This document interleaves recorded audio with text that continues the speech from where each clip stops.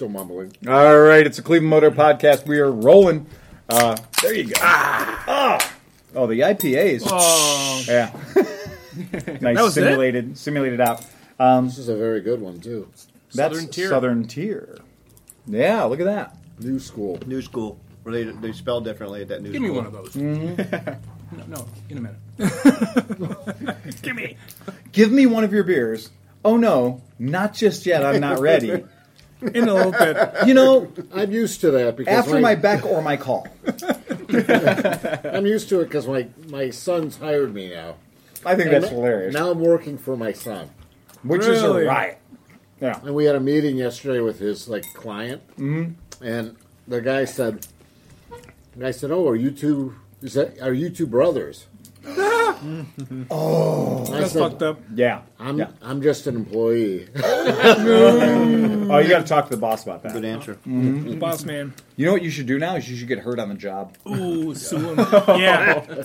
Do And it. sue your No, boss. I'm a 1099 employee. Oh, goddamn jobbers. So yeah, if you guys are gonna hear the sounds, that's the sound of pistachios being Big George. murdered.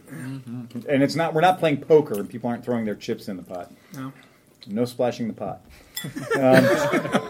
To my left is, Oscar? and to his left, Nick? and Steve.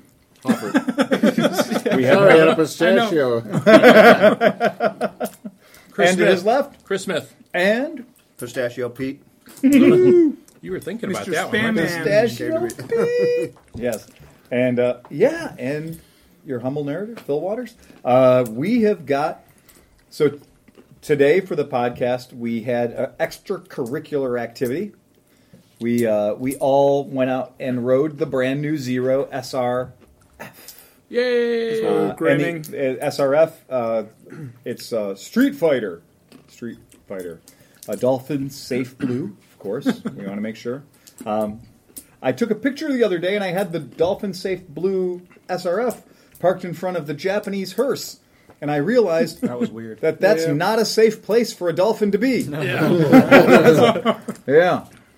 If you're going to ride around on a dolphin-colored motorcycle, it should be some kind of fighter because you might have to... You may have to Defend defend yourself, yourself. yeah. Yeah, the coloring is not what we would call overtly masculine or aggressive.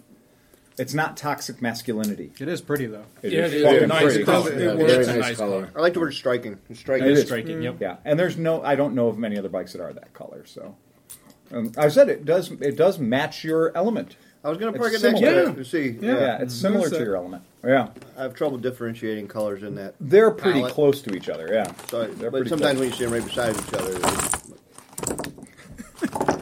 Get the maximum mileage out There of the you go. pistachios. Do it all at once. Good news, the folks. There's some crinkle there. There's some pistachios hitting. You know, our the listener table. is not going to appreciate that. Well, I was going to say good news, folks. The pistachios Please send us an are, email and tell us exactly how much you don't appreciate it, but I want 500 words, At least. spelling, Double punctuation space. count. Yeah, this is true. And Chris three- Smith brought these. Yeah. So yell at him. Yeah. These are Cleveland pistachios too. By the Peterson way. Nut. Peterson Nut. Nuts. Peterson Nut Company. The These nuts. Yep. Got him. D's and Do's. So, yeah, that bike came in. The bike showed up the other day. It was supposed to show up on Monday. It did not. I went bucking belligerent contacting the shipping company. I have a Monday story, too. Maybe there was like some sort of a time warp or something. 'cause Yeah? East Ohio Gas was supposed to show up at my house to check the meter in my house, and I called and gave them an earful, too. So East Ohio Gas can kiss my pink ass. Your old pink ass. So what we're suggesting is wrinkly. maybe nobody wanted to work on Monday. Yeah, maybe Monday. Maybe it wasn't anyone's fault. That's I'm true. trying to think of it. I called in sick. Oh, you did? I've been calling sick for 21 years. That's you a butterfly shitting effect right there. Hopper called in sick, And the rest of the world went to world shit. fell Yeah. apart. Yeah. Thanks, Yeah. Steve. That's it. I called in sick one day when my last daughter was born. Okay. We've All right. heard this story before. You have? Okay. Yeah, it was 21 years ago. Oh. Nope. I only called in sick when I was in the hospital with salmonella. Who's she? They'll do. Sam Sam and Ella? and Ella. What's the last name? Didn't get out of bed for 8 days. Neither should they. She couldn't walk for 8 days. Oh god.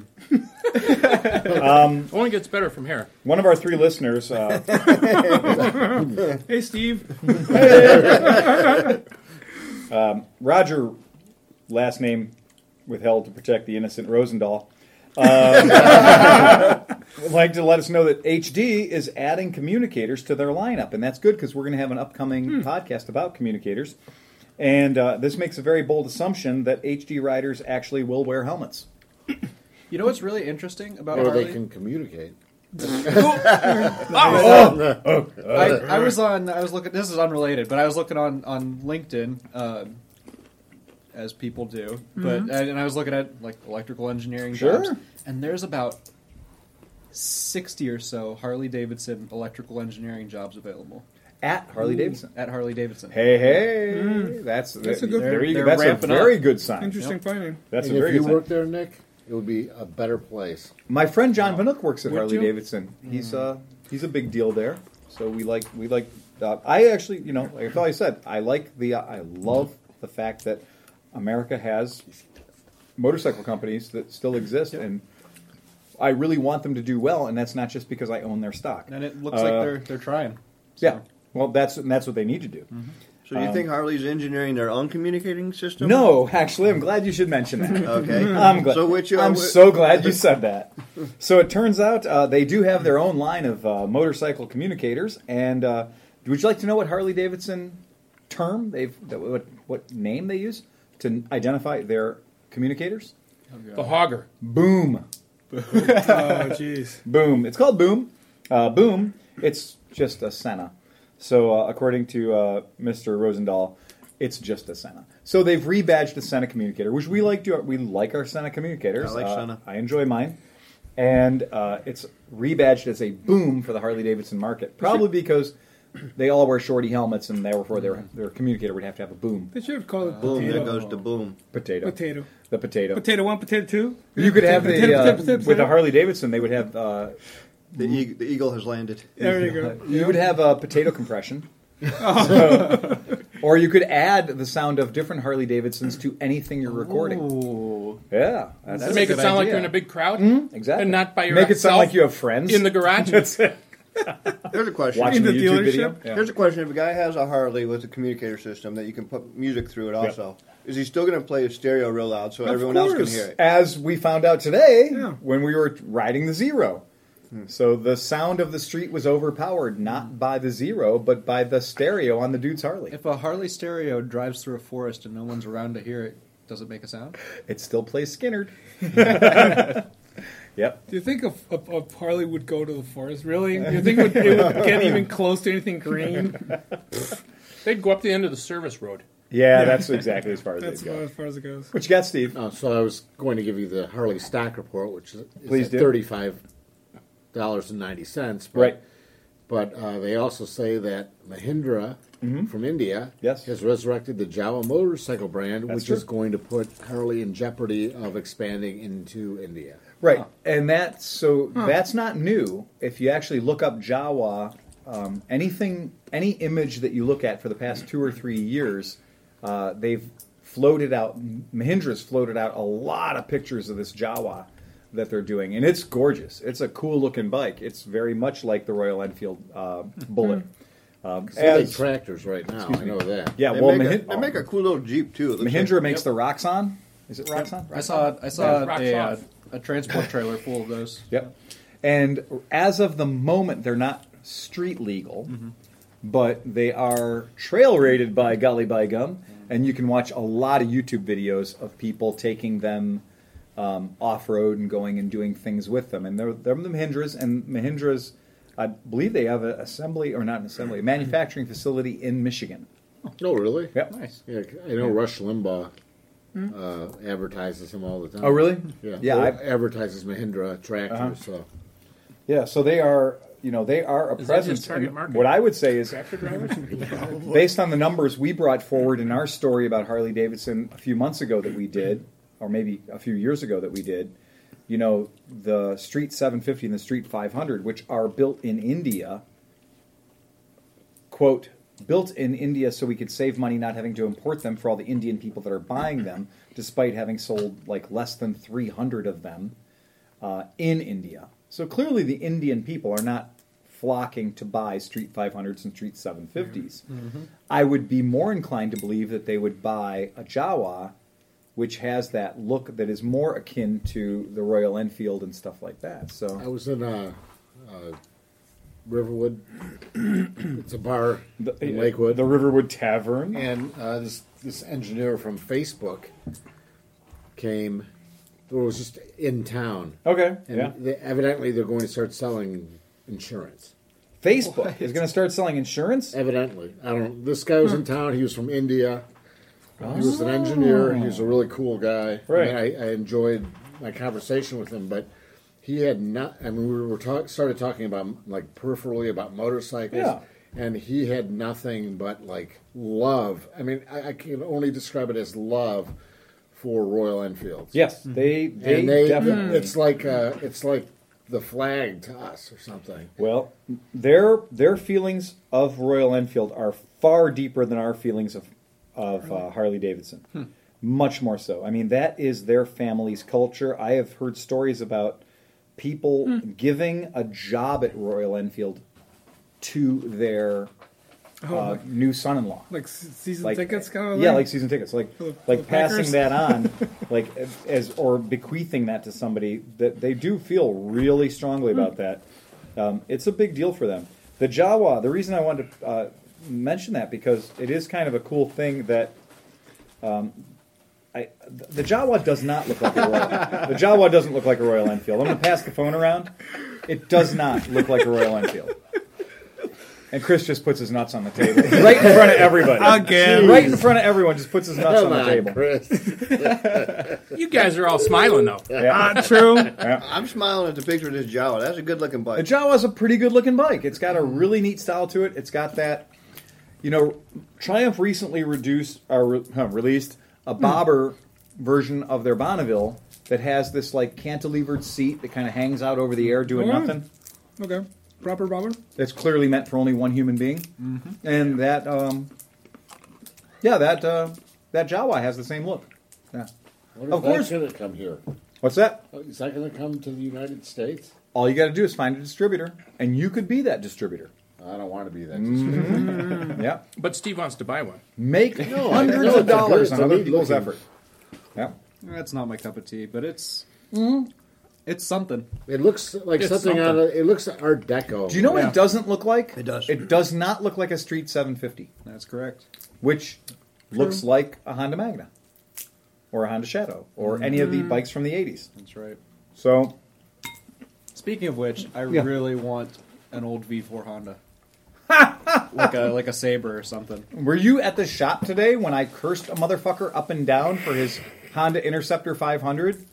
Oh my god! Actually, I cursed James for letting it come back into our shop. I mean, I've heard Back nightmares, again. Yeah.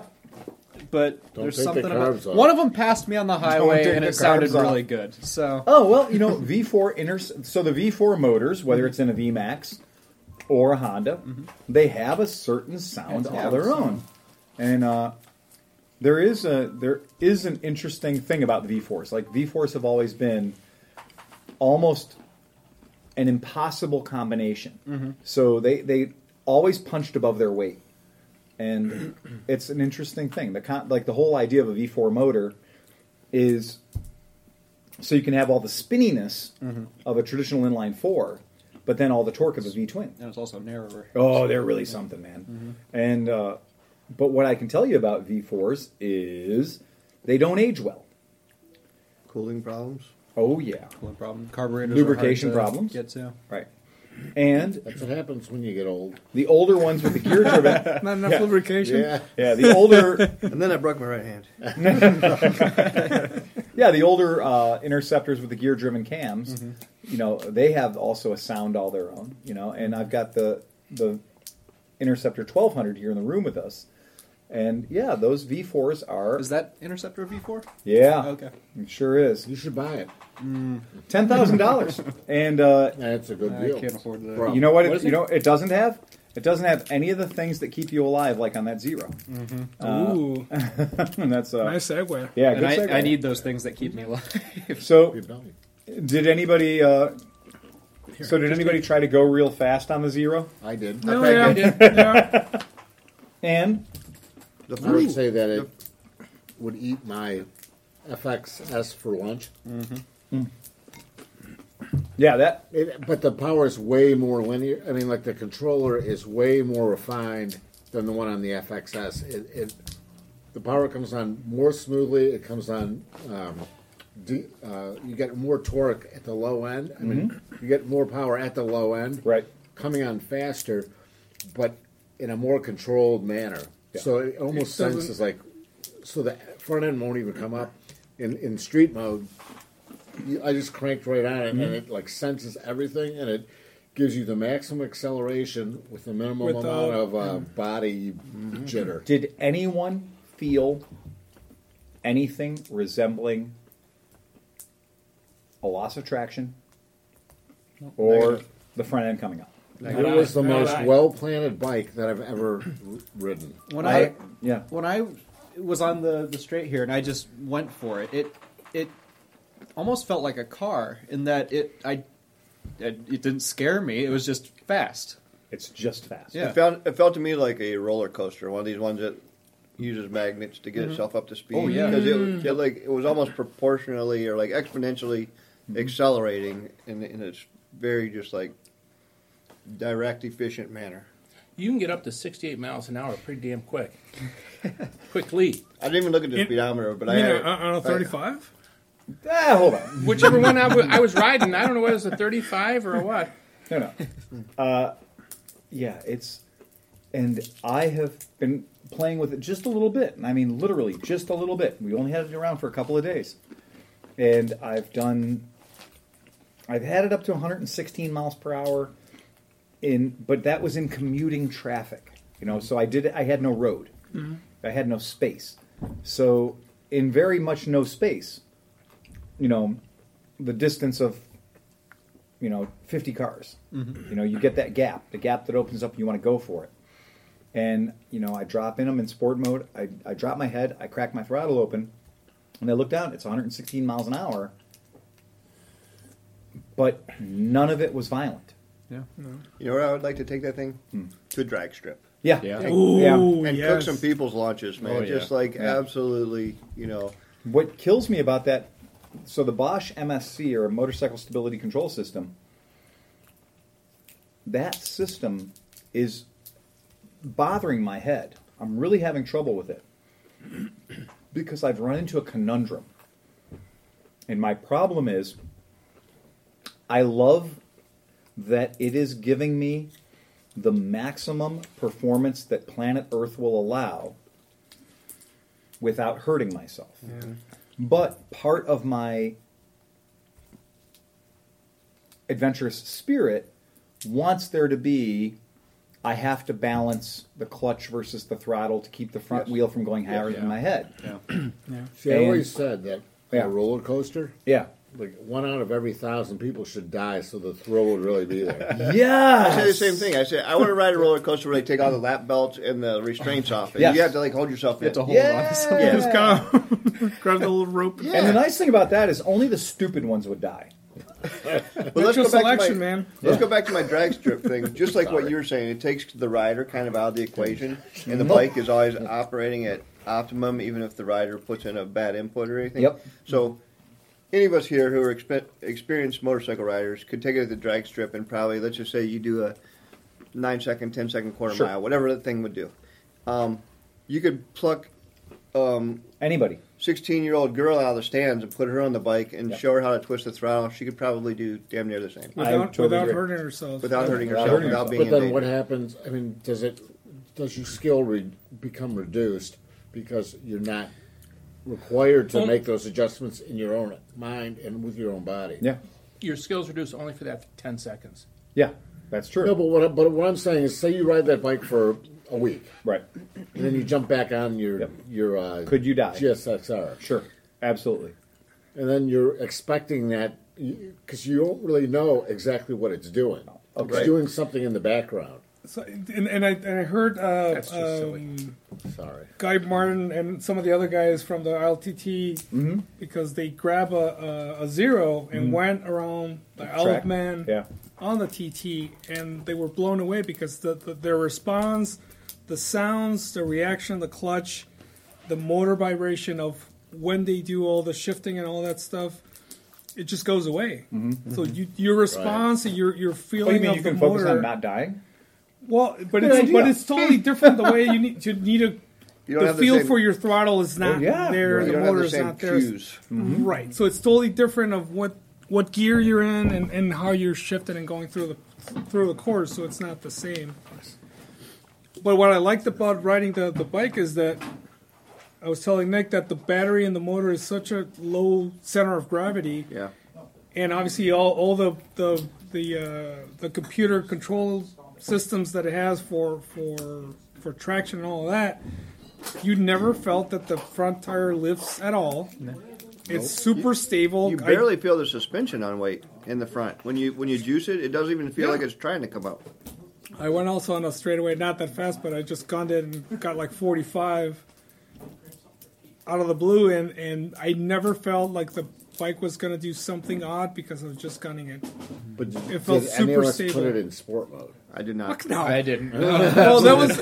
We got the little training in the beginning, and that was the one thing, just to be aware that sport mode just kind of, it's in rampage mode, and It's like ludicrous mode. And, yeah. And each of us only rode it for Spaceballs. about 5 to 10 minutes. Well, So the weren't thing really, is that we're riding on the city. I mean, it's not like we're on a freeway and just going all in, and having sport mode being a thing that we could actually take advantage of without fucking And- ourselves Well, over. you've But- ridden it in sport mode, right? Yeah, so I've ridden it.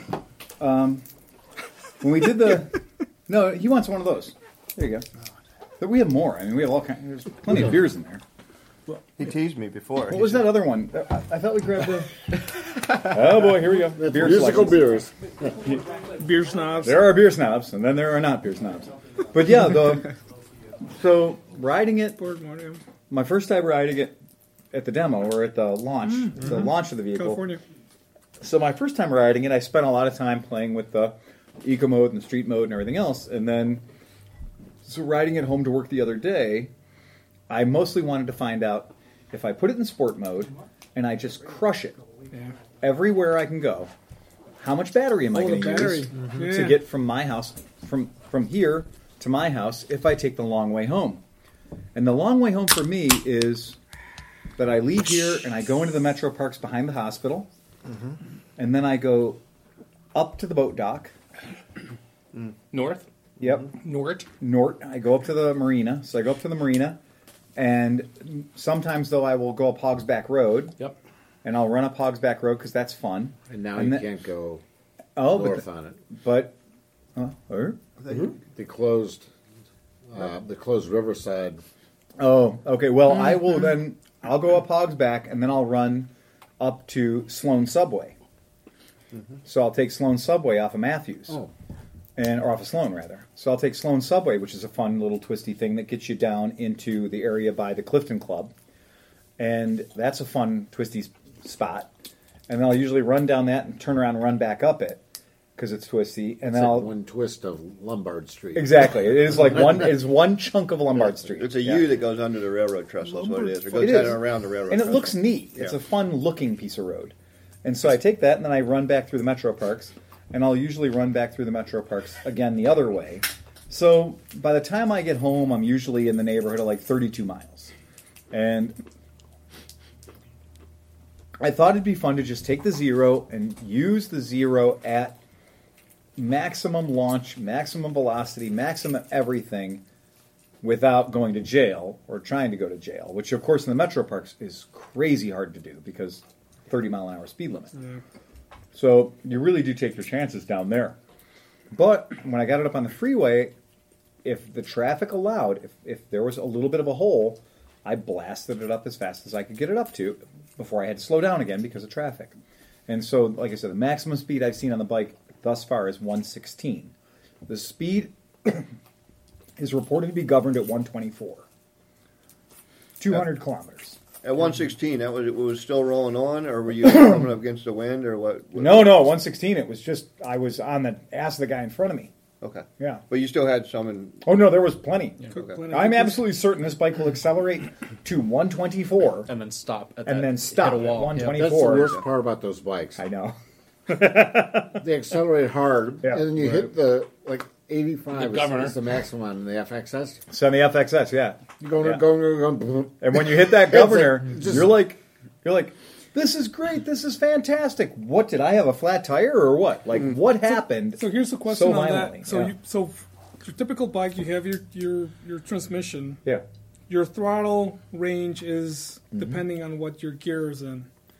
So for the Zero, what's the range of Twist? right Well, yeah. up to the point where you get to the governor, and It's then the you're first time ever when you're thinking motorcycle Right. that you actually can think like a rheostat. like a pot, right? Yeah. Yep. It's Yeah, like a it's pot. total- It's yeah. exactly right. It is like a pot because a throttle position will equate to a miles per hour. Right. It's completely And that's going the to hard be part a of- digital relationship. Yeah. And so when you are above that miles per hour throttle position, you are demanding things of the motor, and it's happening until it gets to that throttle position. So cruise control, which, by the way, this bike does have, I didn't tell anybody because we aren't going to use it, but in the button that used to be the mode button, the button that used to be mode is now cruise control. So the bike will cruise control, I think, at anything above 25 or 30 miles per hour. So that's a very handy thing to have. So- And that's very common on any of these new bikes that are ride-by-wire. You know, Yeah. they don't have a direct throttle cable. So anything that's basically electronically controlled, or you basically you have a switch for the throttle. Yep. And then that's easy to put a Exactly cruise control on that. Yeah. And that's why I was wondering what the range of your throttle is, because if you think about it in positions of a pot, if you have Right. like 10 positions, Sure. you govern at 125. Right. If you had an ability to stop it at 80, Sure. would you go from 0 to 80 at Yes. the 10th position? You would. Would it 'cause spread I out have a done different? that, and you Okay. can do that. So with all Or does the it zeros, stop in the middle of the throttle and Nope. everything after that doesn't give a shit? That's true. But with No, it's all intensity, zeros, too. it's intensity. That's So, right. So so if it's below the set speed on the throttle, if you go beyond the set speed, it gives you more intensity Right. to get to that set Yep. speed. Exactly. So it's really based. So- So it let's does- just say if you were trying to achieve Basically 60 miles torque per control. hour, Yeah. right? You were trying to achieve 60 miles per hour, and you put your hand at the position that you would associate with 60 miles per hour. You will accelerate to 60 miles per hour, and you'll stay there. but not as fast as you could. If you put your hand to the torque position of 100% of the throttle grip, you will accelerate to 60 miles per hour very, very, very Fast. quickly, Because- and then you will restore your hand to the 60 mile per hour. Because position. just like a gas engine, Yeah. it is torque control. It's not Exactly. it's not Yeah. speed control. It's so, torque control. Gotcha. And Exactly I think right. when I pinned it up back here, there was a new street. That's exactly what I was saying, like that almost exponential acceleration. It is. You roll it on, and then when you really That's juice a it, good way of putting it accelerates very intensively. Yeah. And then when you roll off, it kind of just catches itself right at And there whatever speed you're is going. a very strange mapping anomaly that I've detected with the other bikes. The SR, for instance, I've learned that if you are sitting at a red light and the light goes green and you just crush the throttle, you go from 0 to maximum on the throttle, there's a moment or so of processing that says Do we want to kill him right now? exactly. And that's Or what do we happens. want to save him? So you're going to get a faster 0 to 60 run if you do something that's a little bit illogical. And that is if when the light goes green, you give it a quarter throttle, you get the wheels moving, and then you go 100% throttle. And what I've discovered is that I can go more quickly from 0 to whatever speed if I give it like a staging almost. If I go, okay, quarter throttle, once the wheels get moving, then I crush it to 100% throttle. I can achieve that speed quicker. So is that to give the Hayabusa rider the thought that he's actually going to win this one? Well, and I think that that's what I made the mistake when I raced the guy on the H2R. Got it, So when yeah. I raced 650 IB on the H2, what had happened was I really wasn't experienced with the bike at that point enough to understand the agreement of it's a race. Well, I just did the dumb shit thing, and I was like, he said go, I took it wide open. I would have beat him more had I done a quarter throttle and then crushed it. I would have had a quicker experience getting to whatever speed we attained. Plus, 82 miles an hour. his neck would have twisted. Which would have pulled him offline. He would have crashed, clearly. It's also like, well, on the FXS, it's similar.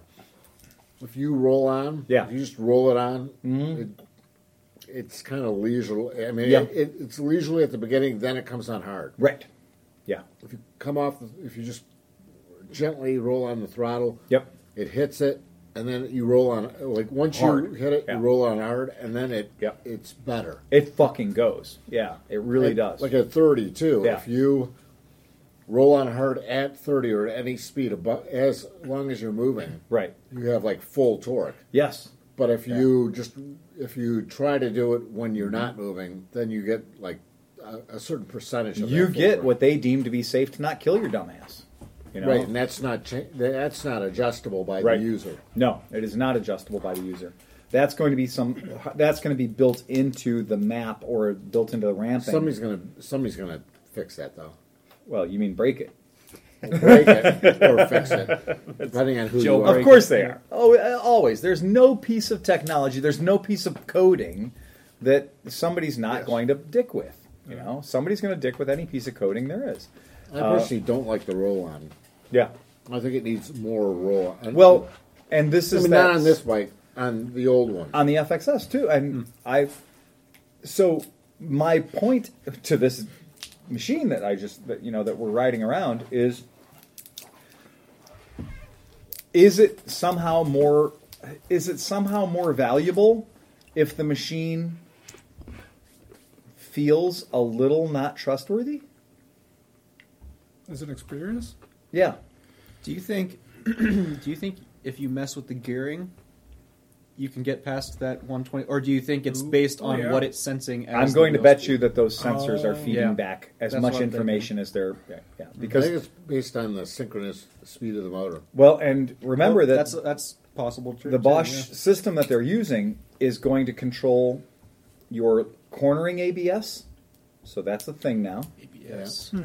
That's what makes me think it's using the wheel speed sensor. Yeah, it is in charge of all the data that we would experience, of anything except for atmospheric, I think, because there's no jetting involved. So we don't have to worry about jetting. So fuck barometric pressure. Does it have a temperature gauge now? It does have a temperature gauge. Nice. I'm very happy about that. I like the fact that no matter what you're doing, the onboard display shows you the battery temperature and the engine temperature. What about ambient temperature? It is on there. I saw that. It's on there. Yeah. 58 degrees. Ambient temperature, battery temperature, engine temperature, obviously clock, your heated grips. You like that? Yeah, I love those. This is my first experience on an electric bike with heated grips, and I was amazed. I want to put heated grips on everything. And we were talking about that, and he's like, "What's the only bike you own? What's the only bike you own with a battery?" With the battery, the CT110. And I'm putting them on, baby. That thing puts out like 12 watts. I know, and it's a 6-volt battery, but it'd be actually easier to run your exhaust through your handlebars. That's a good idea. That's not a good idea. Looks like a VM. That could be done. They had that on all BMW war bikes in World War II. BMW, there was just like on the Volkswagen Beetles, there were like these funnels. Heat exchangers.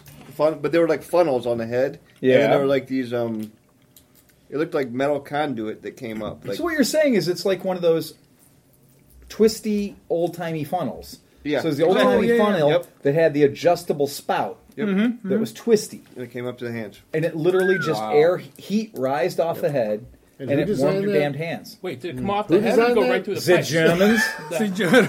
You knew where you was going. Well, the head exhaust came right off the head. I don't remember where it gathered the heat, but it was right. That's insanely smart. Essentially. It'd So be did cool it if they snow ran out it of through the handlebars handlebars, then? No, they didn't come off the handlebars. No. It cold when your heat exchangers So- are out so of it's that? Amazing. Yeah. The two things that kind of threw me off or made the experience a little bit different one thing is your natural reaction of going through the clutch. Yes. And the shifting. Yeah. That's the first thing you're like, wait, this should be. I said that in the camera. Going down the road, I'm like, I'm feeling like I need to shift here, but no need for me that. But the other thing, and I think the weirder thing of that is... I didn't experience that, though. He rides a zero, yeah. But that's the thing. The trigger for that is the noise of the motor, and you don't have it. So you it kind of throws you off because you're expecting a noise because of the speed you're going at. Some noise there. The whine from the belt. But not enough to let you know that you need to change a gear, which you don't have to. But I was still. Well, mainly it was my foot. I was trying to find some lever,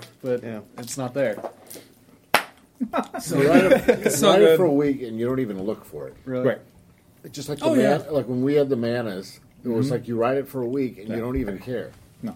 And it is true. And you do become used to it pretty quickly. It takes a few minutes to do it. It takes like 5 or 6 times leaving a light to be like, oh, no clutch. There's no clutch. There's no shifting. I'm just gonna go. I have grown. This bike makes a different sound than other Zeros I've owned. Mm-hmm. So there's something a little bit different about this one. I think it's the grooves in the belt. Yeah. They're very deeply. The other ones are. Oh, it's a totally different belt. Yeah. They have holes in the belt. Yep. They're like hollow. Yep. The teeth are almost hollowed out. Yeah. Yep. And they're rounded. Yep. Versus the other ones are square. They're square. Yeah. This belt, when I've noticed at low RPM, when I'm coming around a corner or something where I'm creating a high demand situation, and I'm going, okay, well, I'm leaned over, I'm making a turn, I'm entering or exiting the freeway or whatever, but the belt, the motor and the belt combination goes, oh, and it's just like, it's so funny because it's just like, it's kind of like, and it just, but what I realize is that noise is just slowed down. Okay. So like the other noise that you hear, which is the fun noise, the fun noise is that whole like oh, that noise is great. I love that noise. See, to me, it's annoying. You don't like the whine? The whine is but some of them whine, and some of them don't. That's right. We've learned that. It's weird. Like why do they do that? Well, we've had a lot of people arguing about belt tension and things like that, and there is different belt tension for the different thicknesses of the belts. So I would imagine it would give you a different note. The Gen 1 belts, the Gen 1 belts had a different amount of tension than the Gen 2 belts, and this is the Gen 3 belt. So they definitely give you a different tone. But I've also been on bikes that had a weird sort of George Jetson sound. Oh, yeah. They're kind of like that. And I've had bikes that made that sound, and then I've had other bikes that were just pure, like ozone creating electricity. Just what? I think they all sound. Every single one I've ridden sounds totally different. Yeah, they do. They have a different personality for a bike. Could you imagine how good it would sound if maybe the motor was rotated 90 degrees and it had a bevel drive? If only it had a bevel drive. Oh my god. You know what this needs? Some gear noise. Mm-hmm. Yeah. That would make it perfect. You know what? Or we could just put a fucking card in the spokes. Yes, let's do that. That's true. Sorry, Livewire. So speaking of which, I heard that they were doing demo rides. What? Mm-hmm. People actually ride on the Livewire. Shut the fuck up. Yeah. Really? It's on a simulator. Like the Max 8, and actually comes on an iPad. Oops. No. Sorry, Boeing. Crash. But he's actually not kidding.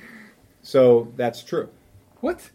So yeah. Oh no. In lieu of being able to give people like myself who signed up for demo rides on the Livewire, shareholder, at Quail. I'm sorry, the motherfucking Quail. So at the Quail Concours d'Elegance and Motorcycle Festival in Carmel by the Sea, California, they had a Livewire there, and they were doing demo rides. Wow. The Livewire?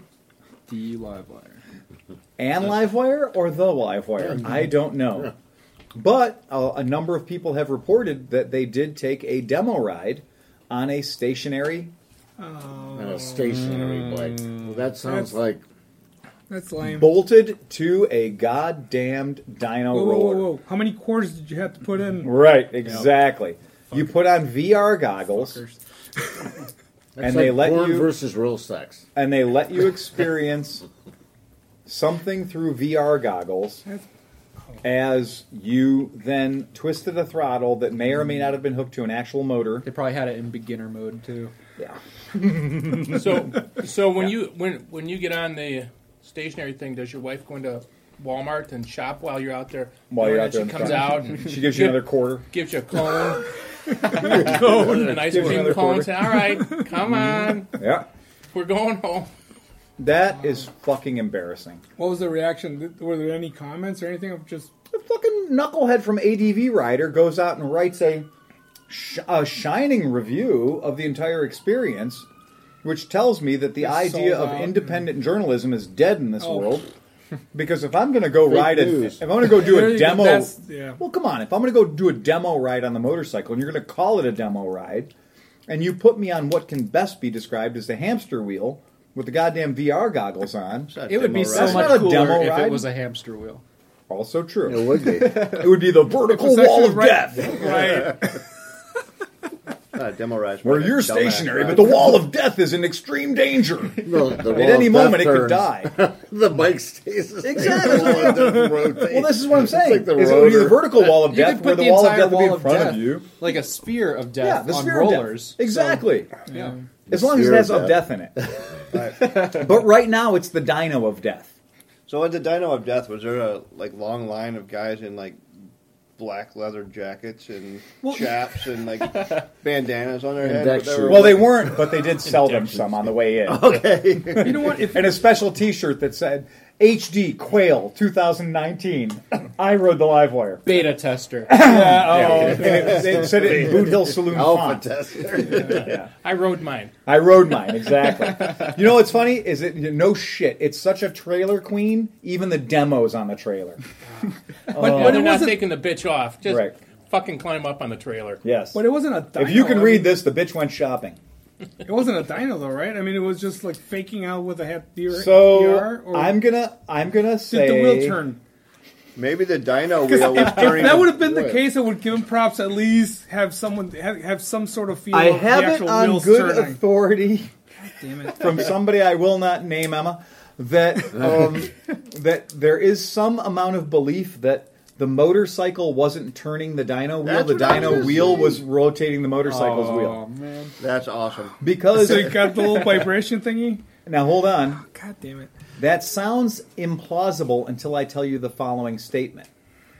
If you were relying on the batteries in the motorcycle, only about 60 people would get to ride it before the batteries would need to be recharged. True. If you have a very long lead or extension cord going into the platform that contains the 10 horsepower electric motor with the roller on it, then you could let everybody ride it and never have to worry about a depleted battery or something other than a very high state of charge on the display, making the vehicle look awesome because everybody who sits on it looks down and goes, 95% of charge. The reason that looks cool is because when I was a little kid, my brother and sister got these little plastic toy cars you could pedal with your feet, and the speedometer in them said 55. With a fucking sticker. It was a sticker. And the fuel Yeah, gauge, that's the too. fuel gauge said like 7/8. Yeah, I know. Right? So like maybe Goes that try as I might, I can never get that thing over 55. Downhill, tucked. Put a motor on it. we put a rope on it one time, pulled it down my 75 Cutlass. They were definitely going 55 then. Oh boy. And they left the ground. Yeah, I was going to say upside down, right side up, easily 70, 75 miles an hour. Yeah, that's it. There wasn't a lot left of them, but Good thing you knew how to tie a bowline. Because it did not release. the That's pretty weak. but it is weak sauce, Yeah. and it's worse weak sauce when I read people who are reviewing that experience. That's yeah. And I that's pretty like bad. that is the thing is like putting on a pair of goggles, sitting on a Sibian, and grabbing a set of handlebars I could then tell you you're riding any motorcycle in the world. Honestly, that'd be cooler. It would be cooler Than sitting on a roller. Then because I've always kind of secretly wondered what a Sibian felt like. So there, yeah. And that's what I watch. I've been watching a ton of YouTube videos on like testing. Because you're an American. Yeah. That's your right. No, but you look at like motorcycle.com. Like, Yeah. I mean, whatever the big box, the magazine guys that review. Revzilla. It's like they never want to say anything bad about anything. No, it's And like you look reading at this- Cycle World magazine. Because One they won't guy get like paid. that- Exactly. I'm going to give a shout out to this guy named Mr. Fish. Mm-hmm. He has a ton of videos, but it appears that he likes every motorcycle that I like. But he reviews them all, and he rides for 20 minutes, and he's just like, but he gives an honest review of like, this is what I like, this is what I don't like. You know, it's like maybe I wouldn't buy this bike. Mm-hmm. But have you ever heard anybody from one of those magazines say, well, maybe I wouldn't buy this bike because it kind of sucks? They never do. Well, and that's an interesting thing too. There used to be a thing. I'm sorry, I'm gonna harken back to the good old days of print.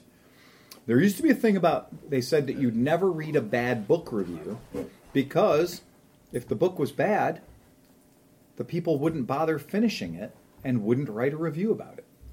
So that was a thing in print years ago. It's just like, if there's no review of the book's probably not a great Nowadays, book to I begin with. think they would read the first page and then give it a bad review anyways. So 50 pages. Again, they'd read like the 50 Yelp pages. review our shop got I was gonna recently. say that, Sunrise Park, no kids. What's the point? 2 stars. yeah. 2 stars. That's awesome. No kids. What's the point? You know what? But You couldn't get on an FBI watch list faster than a 2-star review of Sunrise Park. No kids.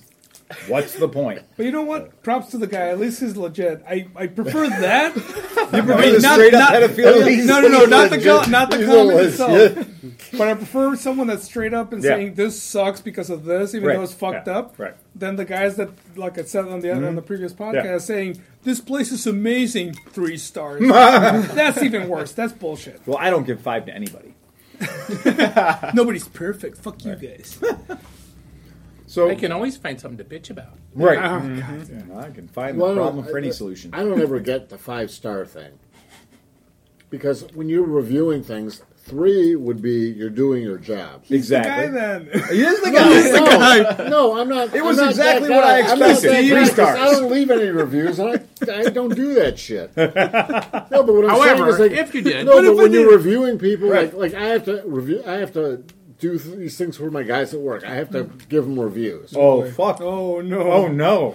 No, Nobody's getting a raise So over you there. have 3 is like you're doing your job. A C performing. is a 4 C. is Oh, you're yeah, doing yeah, above yeah. your job, and B, 5 is like you're exceed way expectations, beyond. yeah. You're like way beyond your job category. Yeah, they do that for teachers, too. Yeah, but the way I look at it is, who expects? I mean, if you're getting a 3, you're doing fine. So why? I C mean, students.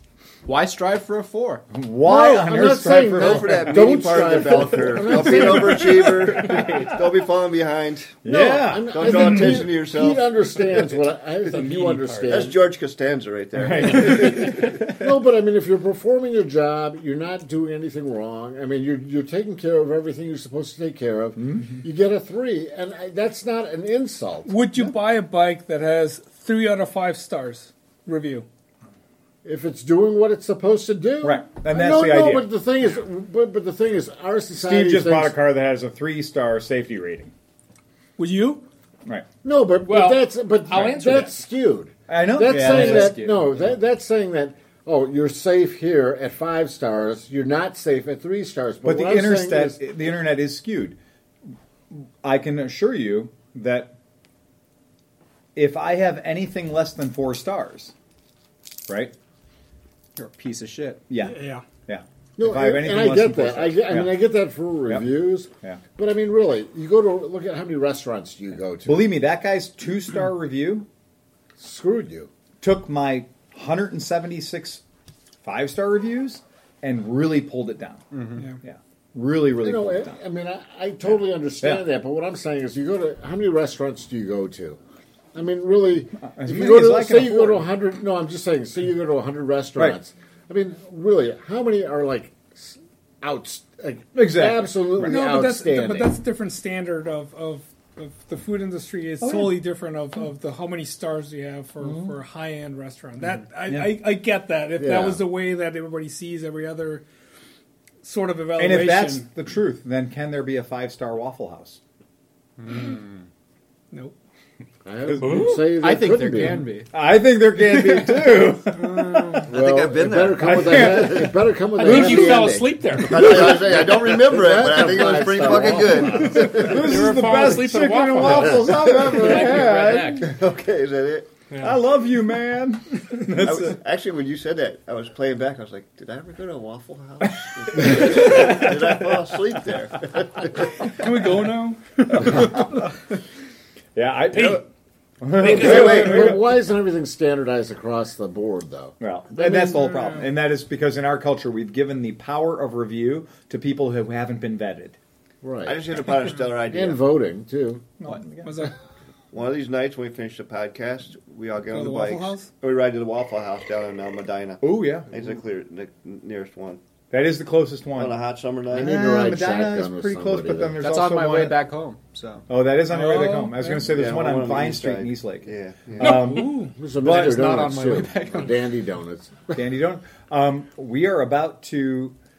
This is the exchange rate, by the way. If anybody wants to know how Cleveland Feels works, like- the exchange rate for Western Cleveland is we will tear down a functional Bob Evans to build a Raising Cane's chicken.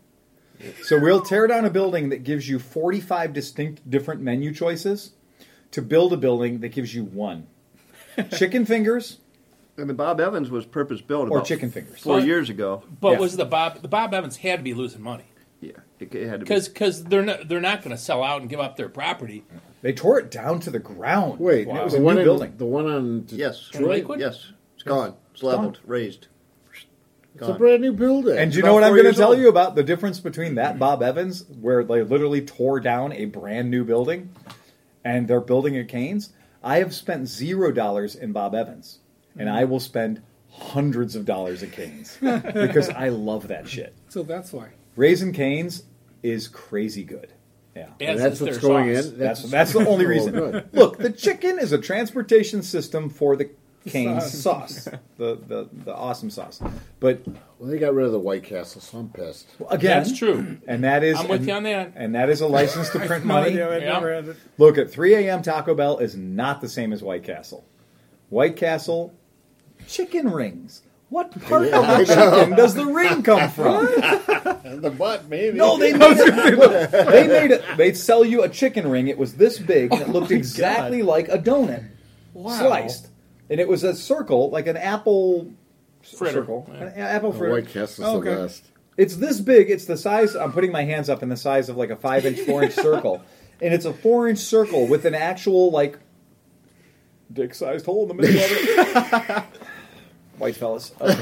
I did a joke. But that was a chicken ring, and you could buy a chicken rings do chickens have layers? like an onion, apparently. But yeah, Lost me, so man. You lost me. I went to Thurman's in Columbus, Yes. and they have the best bird. I mean, you know, they have, Again, these, yeah. they have a Terminator. It's like a it's 1.5 about a foot tall. pound bird. Yeah, Yeah. realistically, yeah. So I ate the entire Thurman bird or the Terminator, Mm-hmm. but I needed White Castle. So I ate the Terminator. I drove out of there, and there's a White Castle right there. I drove. The guys on the roof, I'm like, we have to stop at White Castle Oh my and get God. a crave case because I really. Because it's a long drive home. Yeah.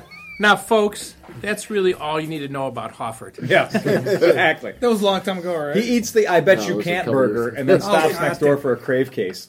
Wasn't he weighing himself like every week for like a month? Well, he Yeah, stopped but I'm having done carbs. I'm done. I'm back to eating White Castle. Right, exactly. Mission If you accomplished. can find it. Yeah. If I can Totally find it. mission You accomplished. get those frozen ones at the grocery store. Those are not the same. Those suck, No, yeah. They suck. They need That it is hot. not a White Castle.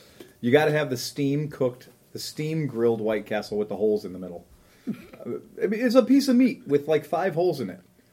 And you're On a like, because bed they of couldn't onions. make it worse. I don't know if I They would took meat say away from the equation. Yeah, I don't know if I would call it a piece of meat even. It's like some gray smear in And then there. they soak all the grease up with the bun. Well, yeah. So, That's so good. 6 or 7 years ago, at the Progressive Motorcycle Show, I stopped over there and brought in a case of 50 2 suitcases, and just kind of walked in, and everybody. Oh yeah! Oh, what do we got? Oh, what do we God. got? Yeah. What do we got? Yeah, that has got a flavor more distinctive than Drakkar Noir. That flavor has that smell. You seriously, if you took people that hadn't been on Earth for 40 years, and then you said, steaming hot Crave case, people would be like, there's White Castle up in this bitch. Yeah. And if there were 8 people, 6 of them would be murdered. Because the 2 strongest one would share the Crave case, and they would kill the other 6 people. Because survival of the fattest. And the correct size portion of White Castle is whatever fits through your car window. Yeah. Yeah. Or however much money you got. Yeah. Hey, I want to place an order. Stop me when I get to $24. and wait, 93 cents. Yeah, exactly. Can we fill the rest up with spikes? Can I get fries for the rest? Just fill the rest of the order up with spikes. That's cool. I got that. And their glasses are like this. The drink size is literally a They're bucket. like igloo coolers. Oh no! Yeah, that's White Castle. And I want to thank, once again, our listener who brought me White Castle at the Progressive Motorcycle Show. Yeah. You are my hero still. Still to this day. Yeah. Thank you, listener. Thank you. I wish I could. I'm horrible with names, and I'm very sorry. Well, that's. But I can picture your face, and the bag of White Castle you brought me. And I like that some of them were jalapeno. Oh yeah, yeah. The jalapeno. Oh, that was so good. Because that's how you make White Castles all of a sudden cool. You put jalapenos on them. People will ignore. Yeah, people will ignore that excuse for meat. Yeah. Yep, that's the way it works. What happened with the Widow's bike? Oh, last week you kind of update? touched on it, and then you kind of backed Do we have a off. Widow's Goldwing update? Yeah, the Goldwing. Widow Goldwing 1. Oh, 1 or 2? Oh, I didn't call her back yet. Oh, well, but she called you. Huh? Oh, and she so number 1 last time. When we left this scheduled program last time, Cleveland Motor Podcast, she and Steve agreed that they couldn't come to an agreement on an appropriate price. She was at $10,000, and Steve was at $29.95 or something like that. So she, I think, waited for 100. Yeah, so she waited for people to answer her ad at the end of her driveway, motorcycle for sale, and then literally, did she have a sign at the end of her driveway? Probably. So she called Steve. Take it from there, Steve. So, she actually texted me, and I wish I could not as much be fun. faster. Never mind. It wasn't as fun. But she texted me and said, "What is the maximum you are willing to offer me for message sent on my jitterbug?" She's a nice lady, but I mean, she said, "Hi, Steve. May I ask what is the highest offer you can make on the motorcycle? We did put a new battery on it. Just so that was $79.95. Yeah, so I'm thinking, well, you probably didn't change the oil, so you're mixing all that water. I mean, none of this matters because. Well, but that means that they try to turn it over again. Oh, you're right. That's why they put the battery in to try to see if they can kick it out, kick it over. Yeah. So I just texted her back. I can't really offer you anything right now because I just bought 2 motorcycles and love you. And regarding the foster child, smiley face, thumbs up. Regarding the foster child you were interested in, we've made sure to hook him on heroin for you. Yeah. How could we make this worse? Well, we went and bought a battery to prove it was properly fucked. Yeah. See, and I wish I wish people would not just if you don't know what you're doing, just don't touch it. That's very good. That's actually a very good lesson for life in general. Yeah, I mean, it is. Yep. Yep. If you've ever said, "What does this red handle do?" Yep. I've been there. Yeah. It's a trap. Because now you have an inflatable raft in your car. Yeah. Mm-hmm. Turns out they're bigger than the car. So I don't want to be mean. I get it. I get it. But that's an unqualified seller. the thing is, she was taking bad advice Yeah. from somebody who supposedly had another Goldwing that probably never performed one iota of maintenance on it. Right. And so now you have this bike that's covered in mold. Yeah. And you just wonder, like, what else is wrong with it? Did you think about doing a tag team deal where, like, you call a known agent, you contact a known agent, and the known agent goes over there and looks at it and goes, "Ma'am, I'm sorry, I'm not getting closer than 3 feet to that black mold farm you've got growing on there. So you can't sell this bike." My advice to you is to burn the garage down where it sits, because that's not a motorcycle. That is spores, molds, and fungus, and I'm not getting anywhere near it. So thanks for wasting my time, but you should pay somebody to get that out of your garage as soon as possible, because you clearly have a vermin problem, you know? Well, I just think people don't understand, and they're more attached to it than they... Well, that's the thing, is sentimental value. Of course she doesn't understand it. Right. No, her husband's Sentimental value is the number one first column in Kelley Blue Book. Well, I don't even think she's probably sentimental about it. It's probably more just she doesn't know what it's worth. Or, so she's how about this? She remembers when her husband brought it home. And spent how much she money? saw the check in the checkbook and went, "You piece of shit! I haven't had a new goddamn necklace in 21 years, and you spent $16,000." It was actually worse than that. Really? She had a note on it at the when he passed away. At the credit union. Oh shit! Yeah. So she still owed money. She had to close out a payment on a bike after. Oh, that's painful. Yeah. Come and get so and she didn't have much money, and she had kids. And so this was an asset she was trying to liquidate. So, I mean, it's almost the perfect storm. Where she's got something sitting there, and everybody's, it's worth whatever. So she thinks it's worth whatever. Not knowing, and she shrugs her shoulders. I feel for her, too. I get it. I get it, but the thing is, it's not worth... But you're right. But I was trying to be reasonable. But if Steve were a gentleman, he would have offered to change the oil and do the brakes, mount some tires on there. She lives next to your sister. Yeah, get it running and get it sellable for her. Yeah, for free. Look, give him a 6-pack. Jeff Galvin always did that. Hey, speaking of, I got him laughing on that one. Speaking of, we sold the Disco Queen of Montana. We sold Miami Vice. Really? You'll notice Miami Vice is not in the room. I'm looking for it. I am so excited, too. The purple and green? Tell us about it, please.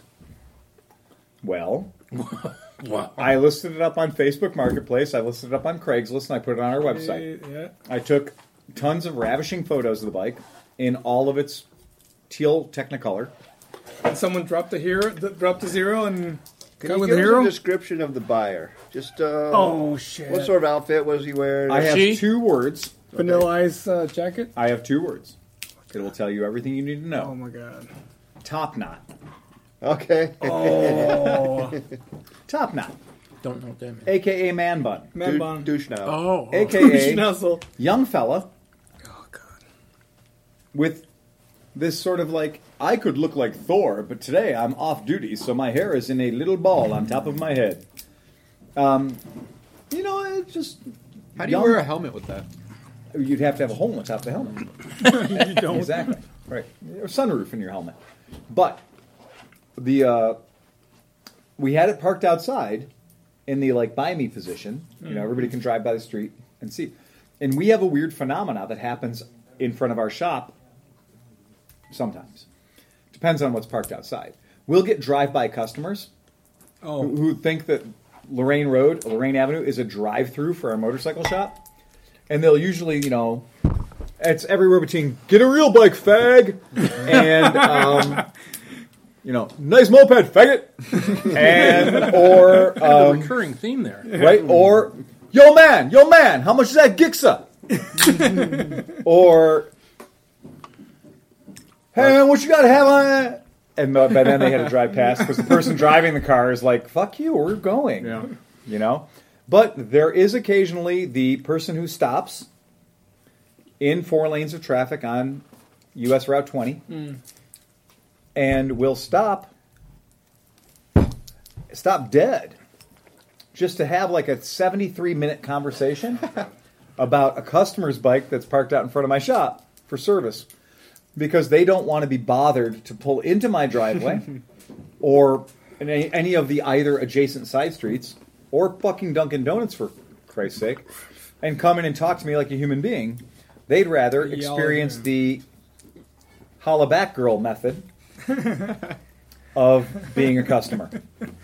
And it usually is pretty annoying because they'll be, oh, thanks, Steve. There'll usually be like 26 cars lined up behind this person. And they'll be like yelling, yo man, how much for the katana? There are no katanas out here, sir. Yo man, that katana right there. That's not a katana, sir. That's a buddy scooter. That's an Interceptor. Well, how much you got? That's an Interceptor. Let me change the stickers for you, though. Right. Yeah. Katana. Exactly. There you go. I start fucking with. How much money you got in your pocket? Come on, let's see what you got. To be quite honest with you, my favorite ruse is that I'm deaf. Oh, jeez. Make them scream louder? Oh, no. I will look up and I'll go, and I'll point at my ears. And I'll point at my ears. I'll be like, and I'll point at my ear, and they will yell louder and louder and louder and louder. And my goal is to get them to get out of the car. So if I can get them, especially the passenger, to get out of the car and walk up to me yelling louder at a person who's identified themselves as being deaf, Oh, my God. it's somehow nirvana to me. It's like retail nirvana. And it's just like, I just did that to you. And then when they get up real close and they're yelling as loud as they can at my face, why are you yelling at I've me? identified myself as deaf. That's what I thought you said. Right? I would always say, I'm sorry, I don't know what the prices are on these. These are usually customers' bikes in for service. But if you want to go inside and ask, you're more than welcome to. At which point they're like, fuck! And they know they got played, and all they can do is leave. Yeah. And meanwhile, their buddy's sitting on the curb in the car that's idling with 47 people behind him. It was overheating. Well, around with here. With a temporary tag on. Yeah. Running on 3.5 cylinders. But it is a thing that we have going on around here quite a bit. So but it's been like recently because of the summertime and the sunshine and all that good stuff. Yep. It's heat stroke. It's really been amazing. The rock has the sun has come out, warmed up the rock, and all of the creatures have crawled out from under the rock. And we have had a nonstop parade of just wild people come into the shop lately. And I stopped the other day. I waited for a moment, like, "Are we alone now?" moment. You know, one of those where you're like, "Are we alone now?" And you go, "It's been 19 years. Have we ever had a customer who walked onto our property that bought anything?" You know, like, it's gotten to the point now where we can almost say that if you're in my shop and I don't look out in my parking lot and see your car or motorcycle, that I can almost at that moment disqualify you as a customer. Mm-hmm. Because at this point, the odds are like 10,000 to 1 against that you are going to buy a fucking tire pressure gauge for $3. Like, it's gotten to the point where you can't blame me for having a Pavlovian response to a person that walks in without the sound of a car entering my parking lot preceding them, or a motorcycle entering my parking lot. That's the way it is, I think, in every retail establishment. Yet people talk about the value of foot traffic. Yeah, so fuck no! Jesus Christ! I was buying beer, and the big, huge dude behind the counter with a beard, saw these kids walk in. They're like, don't touch my water. Get the hell out of here. Oh, so he straight up preemptively. Oh, yeah. He just he knew preemptively. Pre-crime. He knew those kids weren't going to give him a 2-star Did you review. drop the beer and run out too? Yeah, it was good. And I'm super sweet to a dude, apparently, a pedophile. I'm super sweet to a guy who gives me a 2-star. You know? Well, you should have some kids here. A little playground. You want a 5-star? Bring in some kids. Apparently for him, yeah, that's it. I was thinking about responding to his review of my shop with the cut and paste, like a screen capture, of his review of the Sunrise Park with 2 stars. So I just respond to his, no words at all, just that's his review. Did he review Nambla? Oh, yeah. Or Nambla? What is it? North American Man-Boy Love Association. Yeah. Again? Yeah. Church of Satan. At least these places aren't fucking lying to you. Right? Howard Stern used to play Ramblin' Man, but they changed it. Namblin' Man. He was born a Nambla Man. That's a really good South Park episode as well about his name. No, I believe in direct advertising, not lying to me, being straight about everything. Just straight up calling it what it is. Don't say Asian massage if you're not actually going to get a massage from an Asian. It should just be. See, sometimes you just want a massage. That's misrepresentation. Yeah, it's false advertising. Yeah. Okay. Depending on where you are, it could be Mr. Representation too, or recently Mr. Representation. That's it. Don't do it. Oh man. So I've got. Go ahead. So recently, I was reading the paper that Marriott hotels are feeling the pinch of Airbnb.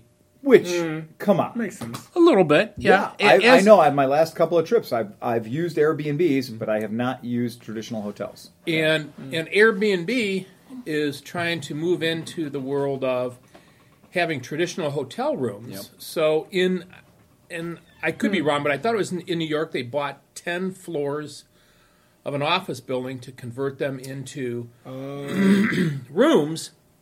So there's in the hospitality industry, I guess that's what it's called, or maybe it's, whatever it is. But doesn't that defeat the purpose of Airbnb? Yeah. Mm-hmm. But Airbnb is going at a certain class of customers that wants to stay in an established place. Maybe somebody who wouldn't normally get an Airbnb. Correct. So, yeah, but that's like staying at a hotel. Right. Well, exactly. If they buy 10 10 floors of a hotel, right, they're a hotel. So, but the point is that they felt that we've got enough customer loyalty. Our Airbnb people that want to stay in a hotel will stay in one of our Airbnb hotels as opposed to, let's say, a Marriott. So that had me thinking, since we've got extra rooms in our house with all the kids being now gone, the kids are all moved out. Yeah. I thought, what would be the best option for an Airbnb for a motorcyclist? Mm-hmm. There's such a thing. What would be the add-ons? What would be the things you'd offer? Airbnb Garage. So let's hear some ideas. There's actually an organization that does that already. It's called Bike B&B or something. All right, we're not going to listen to Pete yet. Okay, there's the thing for bicyclists too, that they can do that. They could stay at people's houses as they go across the country, like if they want to ride their bicycle across the country. Really? And they could stay at different people's houses.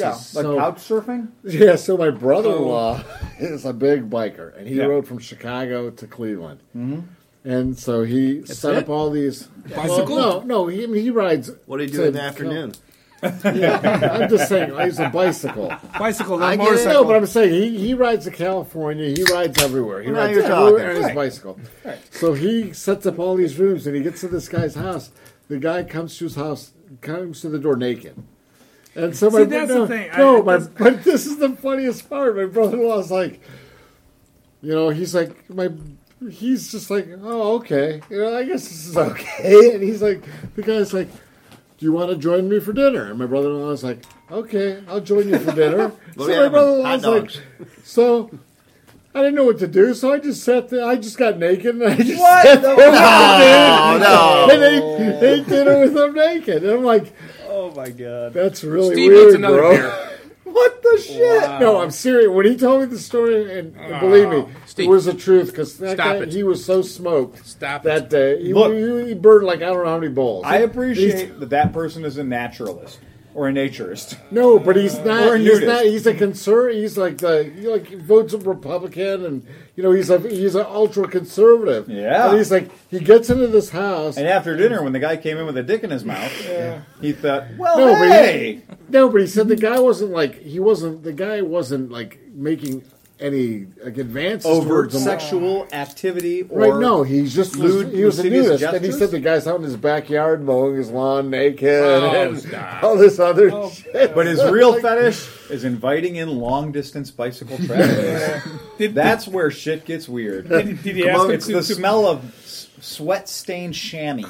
It's the smell of lycra. No, but he said there was nothing. It was like you would think it was like really weird. Yeah. I mean, And it wasn't? To me, it would be very weird. You've already and it crossed would- weird. and I would be like, Yeah. I'm just gonna get a Your hotel weight, that's tonight. weird. Oh, yeah. But my brother-in-law's. I mean, you have to understand. He's like a real like laid. Like he's so laid back. He's more laid back than anybody I've ever met in my life. And he's just like he just takes it in stride. I would just keep pedaling. Wait. Did your brother-in-law take off his clothes? Yeah. Oh yeah, they were both. He said he were. Did he ask him to naked. take off his clothes, or Probably was it not. just the No, when he in felt- Rome? That It was a like, when in Rome This scenario. feels right. Yeah. It was when in Rome. Right. He looked around. There was nowhere to hang his pants. Then he asked him, "Can you put the lotion on the skin?" It takes the lotion from the basket. No, but when he told me the story, it kind of like freaked me out. But when I was thinking Yeah. about it, and it was like, 'Cause well, you're that's normal, him, that's though. what- I mean, it's like I can understand that somebody like he would do that. Now you've conformed with the regional dress code. When in Rome. Does this rag smell like chloroform? Or No, it's, but- it's the old joke. Come on over. There's going to be fighting, fucking, and dancing. Right. It's like, what should I wear? It doesn't matter. It's just going to be you and me. Okay, so now back to the idea Sorry. about actually. I don't know what- Yeah, they will. Where the hell did that go? So the reason I think this is really good is because we have companies like Twisted Road and stuff like that are doing motorcycle sharing, for lack of a better term. It's not really rental. It's more of like, I have a motorcycle, you want a motorcycle, you're going to be in my town. The idea of listing your stuff on Airbnb with a motorcycle bent to being like, okay, well, in my garage I've got a lift. Or I could do your tire. I could change your rear how tire. about this? The first time I stayed at the Crossroads of Time on the Dragon down in Tennessee, North Carolina, Highway 129. The first time I stayed there, it was just kind of a shitty motel. It was just a shitty motel, and it was the place where you could stay if you were down there enjoying Highway 129 in the area around it. And the gas station didn't work, and it was kind of a bad scene. But you went there because you were going to the Dragon. And then new management took the place over, and then they had a bay where you could wash your motorcycles. And then they had bunk beds in the rooms. So these are normal hotel rooms, like the old school strip motel, but now instead of just a twin bed or something, there's bunk beds in there and big heavy duty hooks off the walls to hang your riding gear. And washers and dryers there, so if you get rained on, you're covered. And they advanced it up to the point where they put an awning on the front of the hotel so you could pull your motorcycles up in the front and your motorcycles would be out of the rain. It just kept getting better. Yeah. It became more and more motorcycle. And then at the hillside, adjacent to the Crossroads of Time, Tail of the Dragon, they had a motorcycle shop where you could get tires put on your bike. Like right fucking there on site. And they had a mechanic that worked there who could work on motorcycles. And people would go there to get their bike serviced, not just because they broke it on the Dragon. So, yeah, I mean, that ended up being... I've been there many, many times, but certainly more since we realized that they are a motorcycle-centric hotel, a motel. And there's bunkhouses and hostels and stuff that are motorcycle-centric by the Dragon as well. Now, any place that you could have a destination that you have to go, yeah, if a guy's going to say that he's got a room in his house And I got a garage. And you got a garage. So, and the door comes down, Yep. and it's locked, and I've got battery chargers, and I got a full set of tools. Hell yeah. And I got air, and I got a motorcycle repair shop within a quarter of a mile or a mile or something like that, and I know the people, they'll get you in. Hell yeah. Chris will make them waffles in the morning. Waffles? He'll make you waffles, but he'll be naked. He'll be naked. He'll be naked. I'm going to make you waffles or waffles. You can have your choice of an waffle or a waffle. Here are your What's waffles. the difference? I have pants. But so Serving there's donuts. so yeah, coffee. And Here's your donuts. Here's your donuts. Here's your half a dozen donuts. You want a breadstick? No, not at all. But there's cross country Hell yes, riders. there is. There's charcuterie there. Actually, where I live, I see people, and I'm sure you too, people going down Lake Road all the time that you can tell are traveling because we're on the South Shore Lake Erie here, and if you're going anywhere between, say, New York and Chicago, you almost always pass through here. And the Lake Road's a very nice road to drive. It is. And that's a really good thing to think about because if I were, which I recently have done, so when we traveled through Hawaii, every place we stayed at was an Airbnb. I got every single one of them via Airbnb. I can assure you that if any one of those places said either, we're motorcycle friendly, we're motorcycle lifestyle, whatever, that would have been a big draw for me. And especially when I'm considering about doing motorcycle traveling, think about how easy that is to use a company like Twisted Road or any of the, like bike share type programs. You can fly in. You can line up a bike and line up a place that is completely okay with you wrenching or having the garage door open and in there performing maintenance and kind of getting your gear together. That's pretty fucking cool. Yeah. That's pretty neat. Yeah, we got oil, we got... Yeah, it's a basic... Soil? Yeah. Now there's a third tie-in right there. For you. Right. There's an extra quart That's for right. you. Sponsored by Amsoil. Just see your local old white man. But there could be so many If things. you're at a motorcycle event and you want to know who's selling Amsoil, just wait a second. They'll let you know. That's it. Yeah, every time I would be at a motorcycle event like, AMA Vintage Days or something, and I'd be holding my booth down, trying really hard to sell some shit, there'd always be that guy who'd wander into my tent, my 10x10 or whatever. He'd wander in, hey, how you doing? Doing great. Oh, I really like what you got going on. And I'd get all excited. I was going to sell something. Oil filter, something. I was going to sell some of that shit I brought. I brought 9,000 pounds of shit. And this guy's going to buy something because he's clearly interested. And then it was like 2 minutes later. So I noticed you don't have any Amsoil.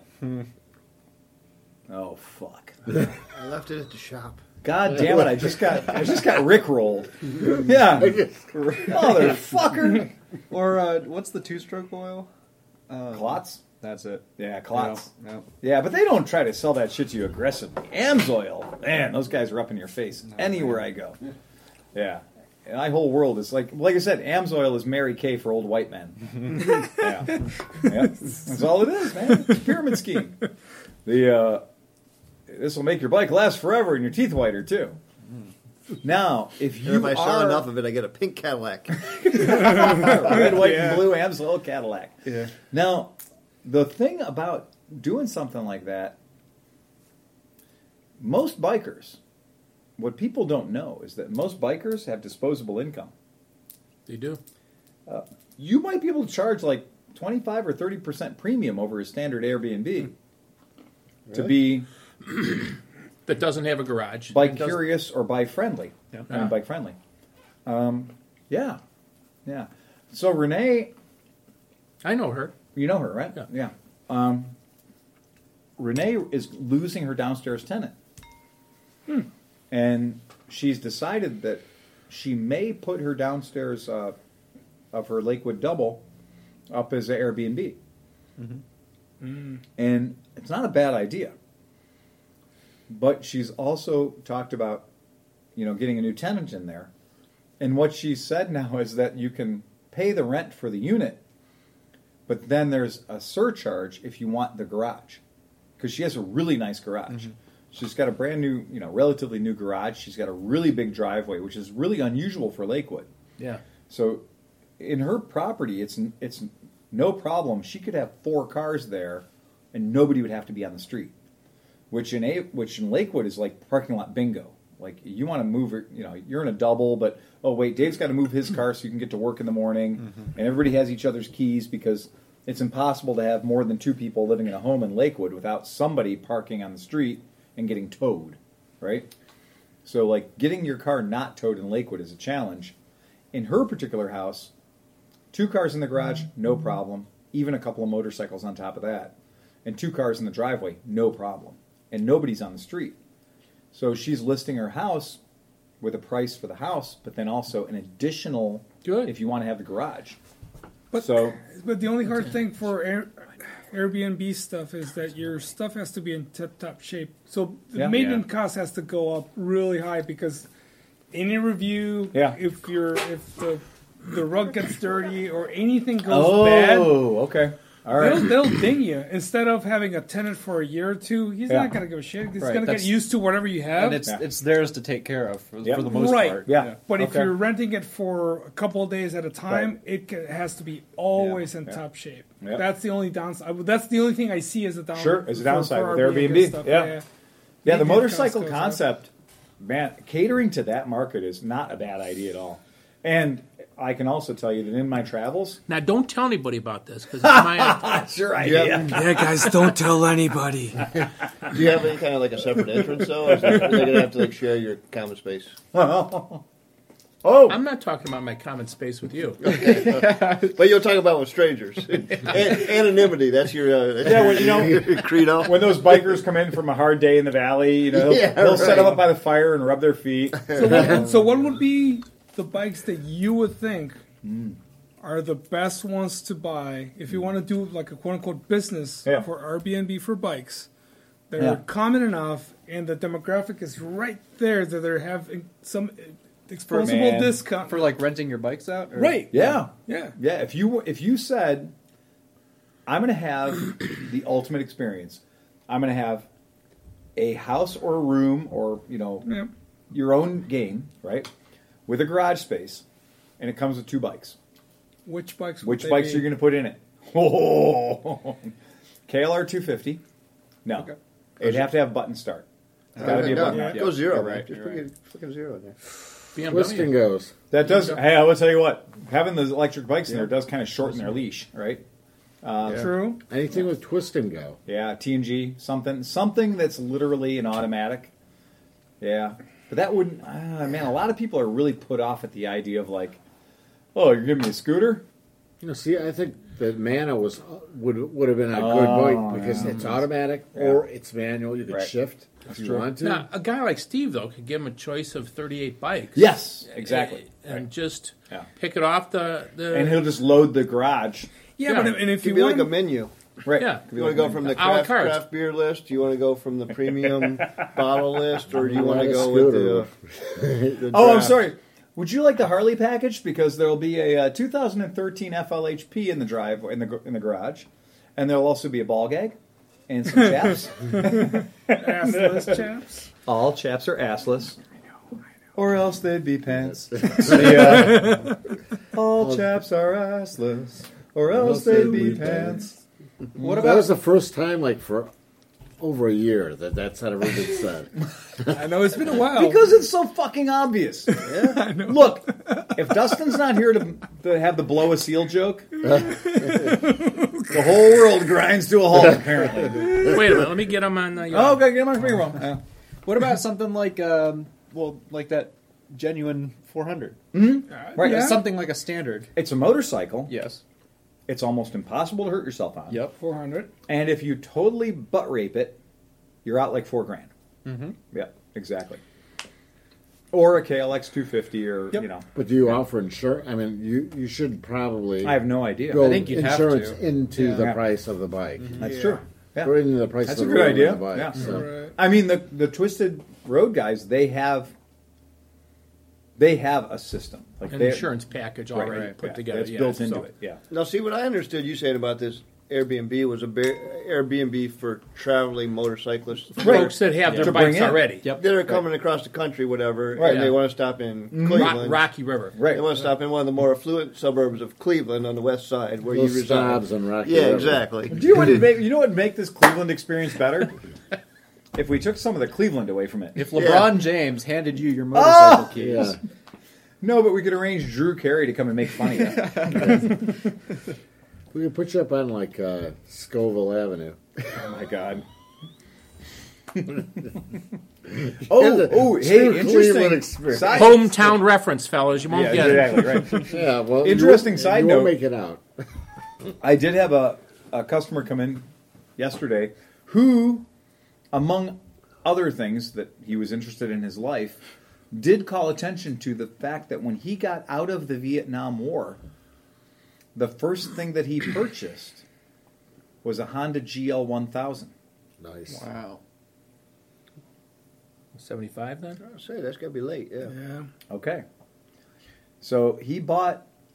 Oh, I'm sorry. This was a 76 because it was the bicentennial edition, which is a very, very it's a gold rims. It's a very rare. Was it red, white, and blue? No, it wasn't. It was brown with gold trim. Nothing says America like brown. Well, back then, back then in America, we had this whole thing called Early American. So Early American was everywhere. We also had a thing called AMF. They were making bicentennial motorcycles as well, which were red, white, and blue. Yes, they were. And 7-Up made a bunch of bicentennial bottles. Oh, too. everything did. There was a whole goddamn train. I mean, like, we celebrated 1976 because it was the best thing we had going on. Yeah, not when 200th anniversary. Not when you're a fucking paper boy. I remember carrying the paper. That sucked. Me too. Oh, your fingers were all blue and no, red. they had a special edition thing. It was like as thick as like a pounds. Like a phone book. Yeah. Like my regular paper route, maybe the paper bag weighed 30 pounds. Oh, yeah. Well, I think it was 4th of July that year. Yeah. It must have weighed like 400 pounds. Early American became everything. Well, Every house in America became full of dark wood. Or 2 bags. It was either Early American or Medieval Castle. You couldn't tell the difference. Yeah. So I made money in 76 by buying 7-Up bottles. Yep. Or getting the recyclable 7-Up bottles. And I bought a glass cutter.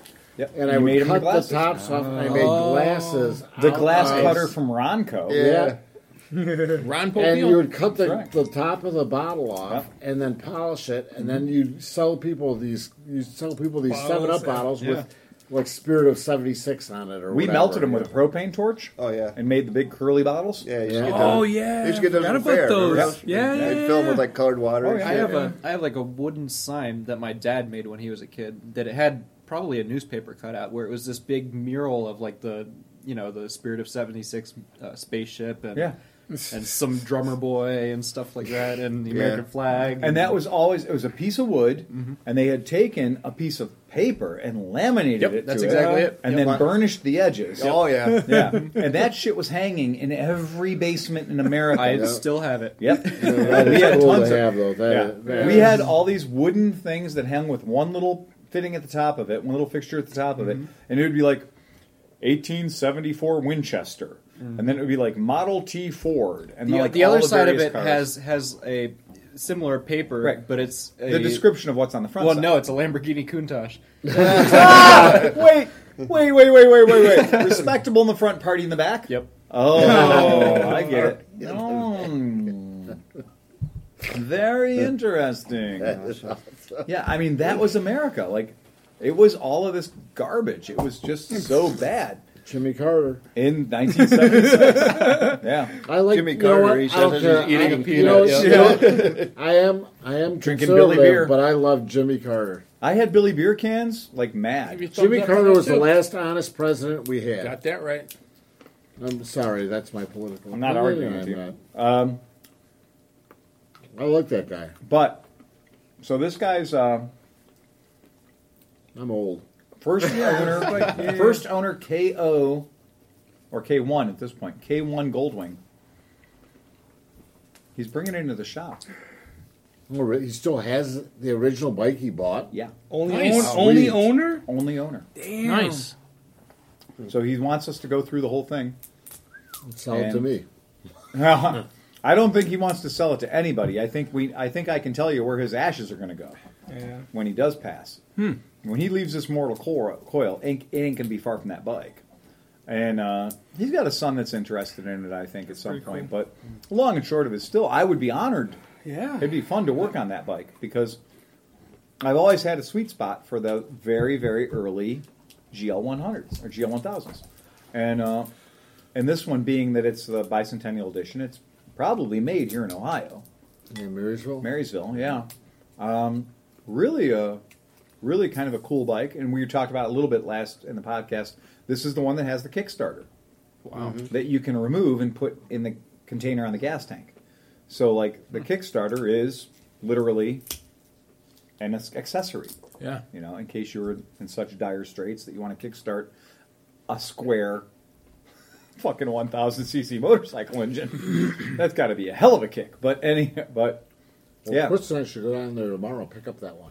Well, so which you've had project bikes in the back that we've had podcasts around and done little things. Especially that one bizarre.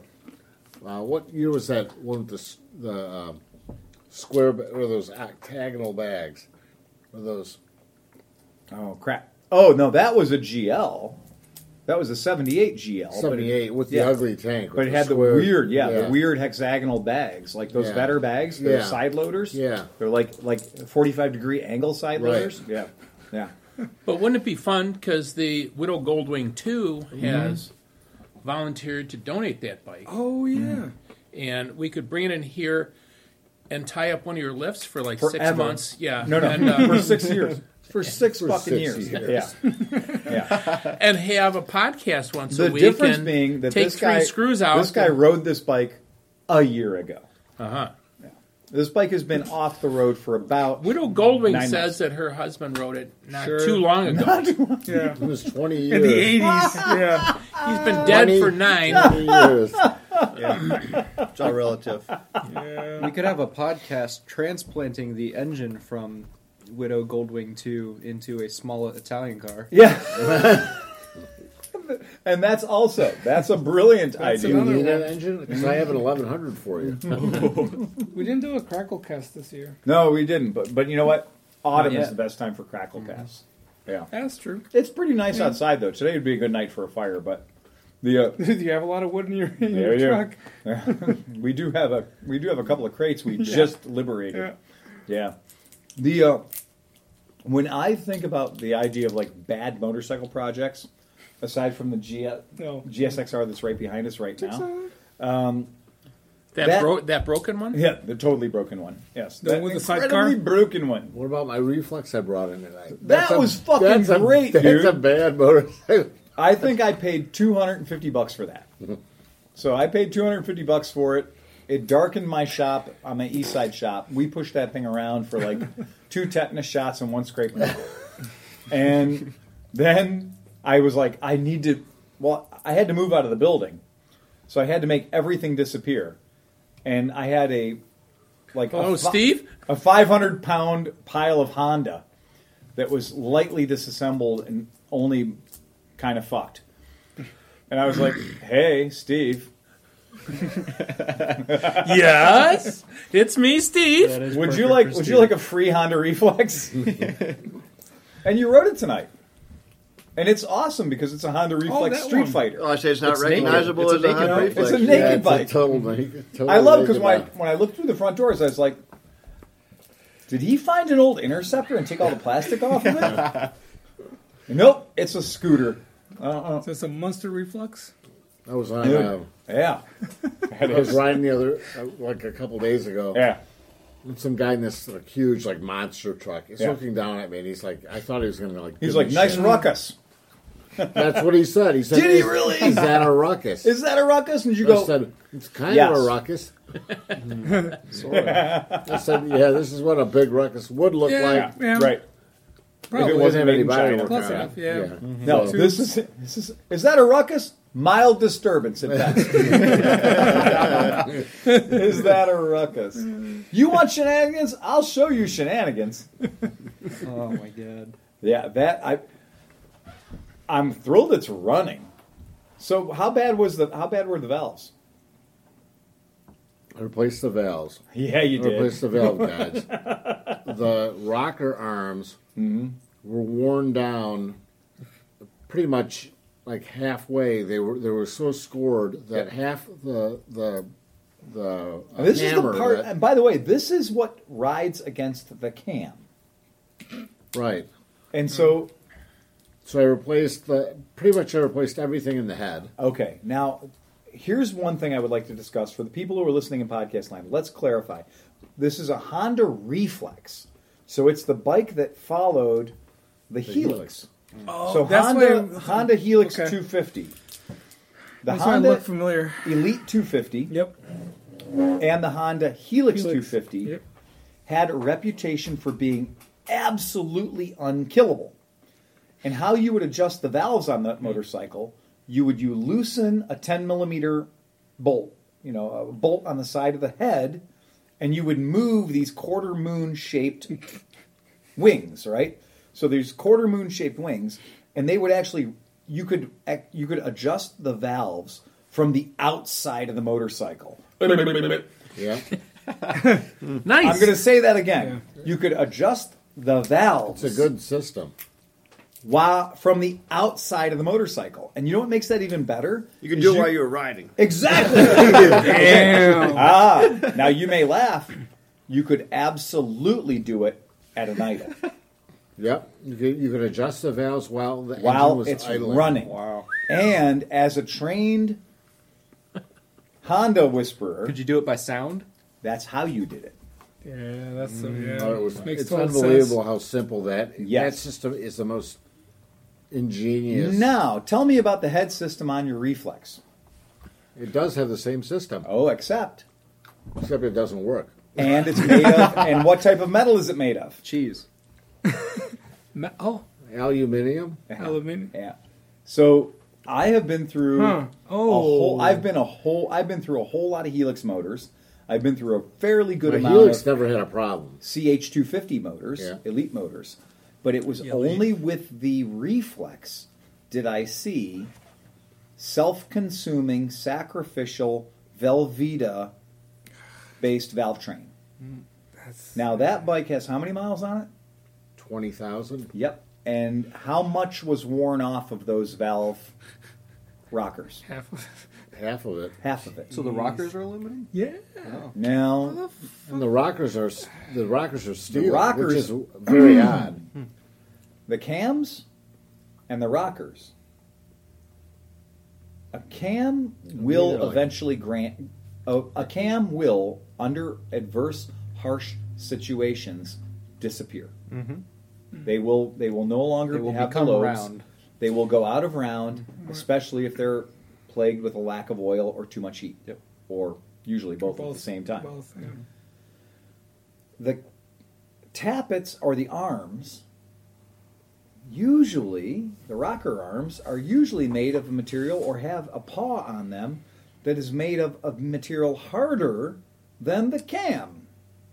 But that wore down. It was all, everything in there was scored. Yes. Mm-hmm. Which I didn't. And when I looked at it, it's like the first time I've ever seen anything like that. Yeah. So I replaced the entire valve. Basically, I replaced the entire valve train.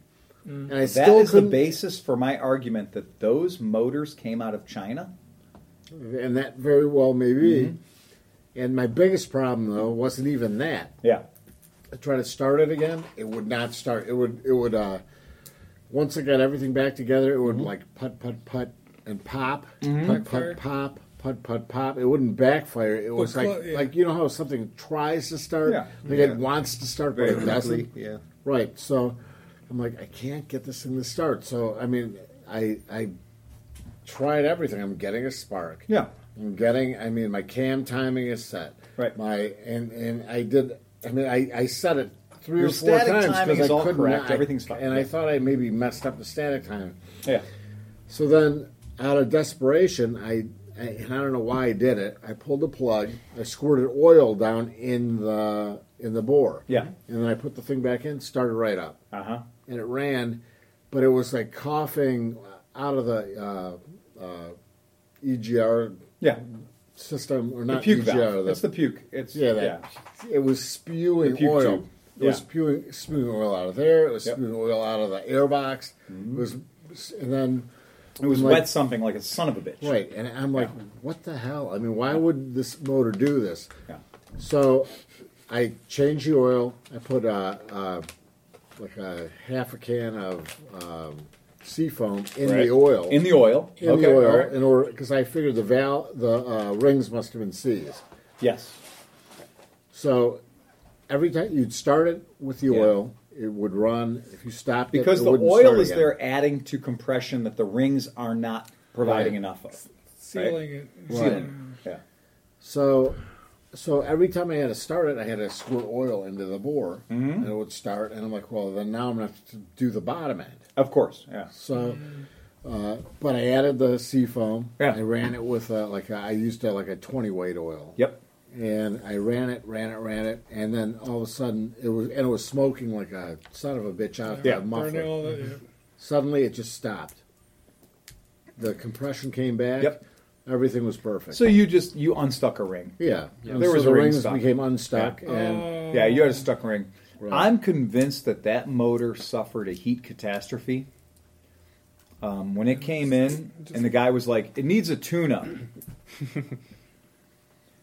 Well, he heat seized it or something. Oh, yeah, he heat seized the shit out of it. Well, and also, there was either no oil to the top end for a very long time, long enough to wear out all of the rocker, like the rocker arms, the followers, everything was destroyed, right? I looked inside that top end with a camera, with a borescope. Mm-hmm. And I told the guy, I was like, you're proper fucked. Like, your whole top end is fucked. Like, you need a new head. He's like, well, what's that going to cost? And I'm like, well, more than you're willing to spend. You came in and you were bitching about a $129 tune-up. And I think I might have put $300 in that bike with all the parts. But with your labor. But it was like my winter project. Exactly. And I had it up in my lift. Mm-hmm. I had it on my lift in my garage. I have a heater in my garage. And somebody was nice enough to take it all apart for you. Right, it came in boxes. So, it was actually, sometimes it's harder when it comes apart because you don't know, like when you take it apart, where you did know it how come you from? have to put it together. Yeah. So it was a kind of an interesting project for me, and I'm like, I want to get this thing running, not so much because the bike is ugly as sin. The Reflex has not much going for it. No, I do not like the Reflex. It's got a horrible CVT. Yep. It's like it's not fast. It doesn't do anything well. I mean, the Helix was way better. Oh, the Helix the Helix was way better. And my Helix, I write that all over. The Reflex was so good that after 2 years of the Reflex, a letter writing campaign by old men convinced Honda to bring back the Helix. So the Helix was scrubbed. The tooling was, I think the tooling was sold off to CF Moto. And Honda had committed to the Reflex, which in my opinion, after the first time I took one apart, I smelled it. I was like, wow, this is China. Right? And there was nothing ever good about a Reflex. They were just heavy. They were just bigger. And then all of a sudden... are comfortable. I'll give the seats are comfortable. But then all of a sudden, all of a sudden, the Helix came back, except the plastic was more brittle. Really. And it smelled strongly of China. So, and they charged people more money or as much money for the Reflex. I'm sorry, for the Helix, which was a 83 or 85 that they'd upgraded with larger wheels.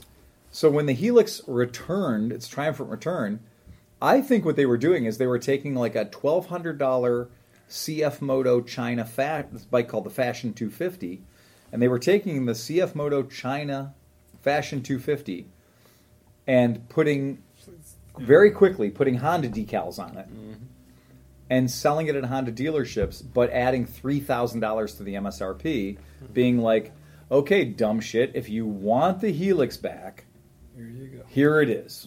The Helix is, I like it because it's got a long wheelbase. It's ugly. Does it ever? It's ugly as sin, but that trunk is unbelievable. I mean, you could fit. I mean, when I use that for work, right? My tool belt fits in there, right? I fit all the stuff I need, all my supplies, my grease gun, the oil I need to fix my blowers and everything else. Everything fits in the trunk. It does. I have more tools in the back of that thing than anything, and I can whole case of White Castles. Yeah, and depending on what year it is, you may have an attractive orange LCD display. And I don't. Don't? I have the first. I have like 86. I did like the. I have the 10-inch wheels too. Yeah. Oh God. I did get it's a long, chance to but at ride least it's one. wobbly. Yeah, The seating position is kind of different. The seating position? You mean I just fell asleep and I barely got on this bike? I know, it is. It's so it's comfortable because it's. You know what? I love my BV500. Yeah, but everything I ride. As soon as you sit on an old Helix, your brain produces more serotonin. It's the weirdest thing. You could stretch out all the way. Yeah. And it's like you're like in a lazy boy. Yeah. And then you could change your position and put your feet right in front of you. Yep. And it's the most comfortable position. And you ride the bike for half an hour. You stop at a red light. You look down, and you're wearing suspenders that you weren't wearing when you left the house. And you have those big wraparound glasses.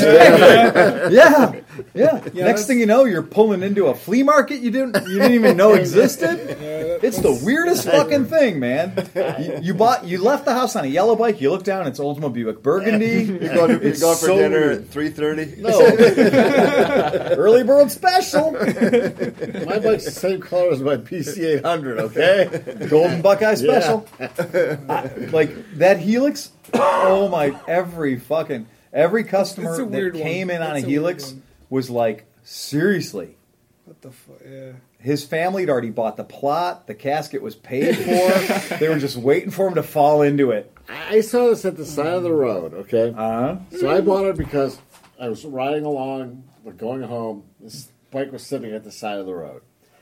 The guy had put multitude of stickers on it. He did. Police and Ford Police Interceptor on the front. Look. On the back, there's a huge BMW, like a huge BMW sticker.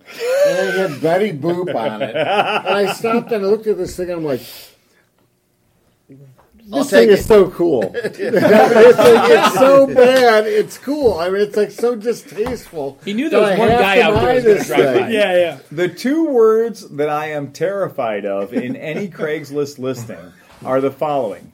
Custom graphics. Yes. Yeah. Custom graphics. Let me translate that for you. Custom graphics. I like stickers! Because that's what it is. Dude shows up the other day on a fucking Intruder. He gets off the bike. He is Rush Limbaugh human pork pig. Pink. That's the color of his flesh tone. Is he a Caucasian? No. He's porcine. Like he is charcuterie walking. This dude is. That's all, folks. Like that's what this guy is. Yeah, and he's got the POW Mia, the POW Mia license plate bracket. Of course, his U.S. veteran license plate that he pays for. He's wearing a Big Red One T-shirt. There you go. Which is a World War II reference. Yeah. And his Suzuki has a giant American flag on the back of it. America. Yeah, America. And he has, and you know, like when you see like those like Lethal Threat sticker packages, that's like a sticker package, it's like a one sheet with a bunch of like stickers on it, and there'd be like a big eagle. And then like another eagle, but his head's pointing the other way.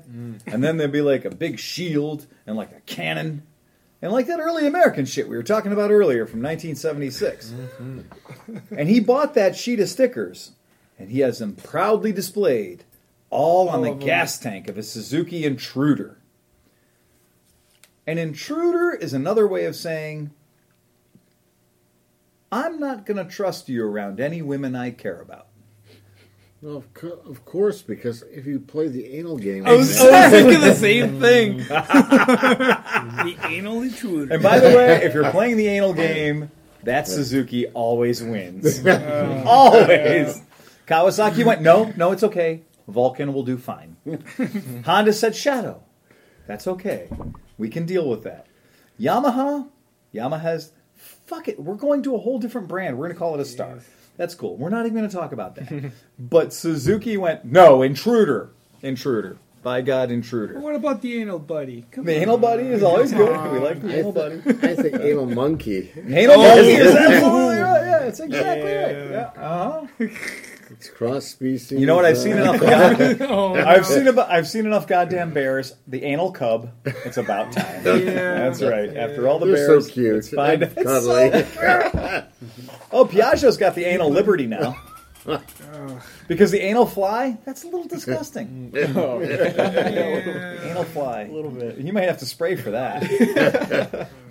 Yeah. The anal game is never a bad place to go. No. And I've heard it about the Winnebagos, too. People are like, when you see a Winnebago, not Winnebago's brand name, but when you see a travel trailer on the side of the road. Free Spirit or something. The anal free spirit, the anal cougar, the anal scout, the anal warpath. All of. Well, now I feel Nobody bad wants to that go on I've the added anal more warpath. stickers to my Helix. Well, this dude, this guy was straight up, and I was like, oh, yeah. Because as much as we can make fun of the people who come in here riding to live and living to ride with 14 smashed chickens on the side of their Harley Davidson, what always wins is the guy that has the faux Harley Davidson, who then makes it better by adding stickers to it.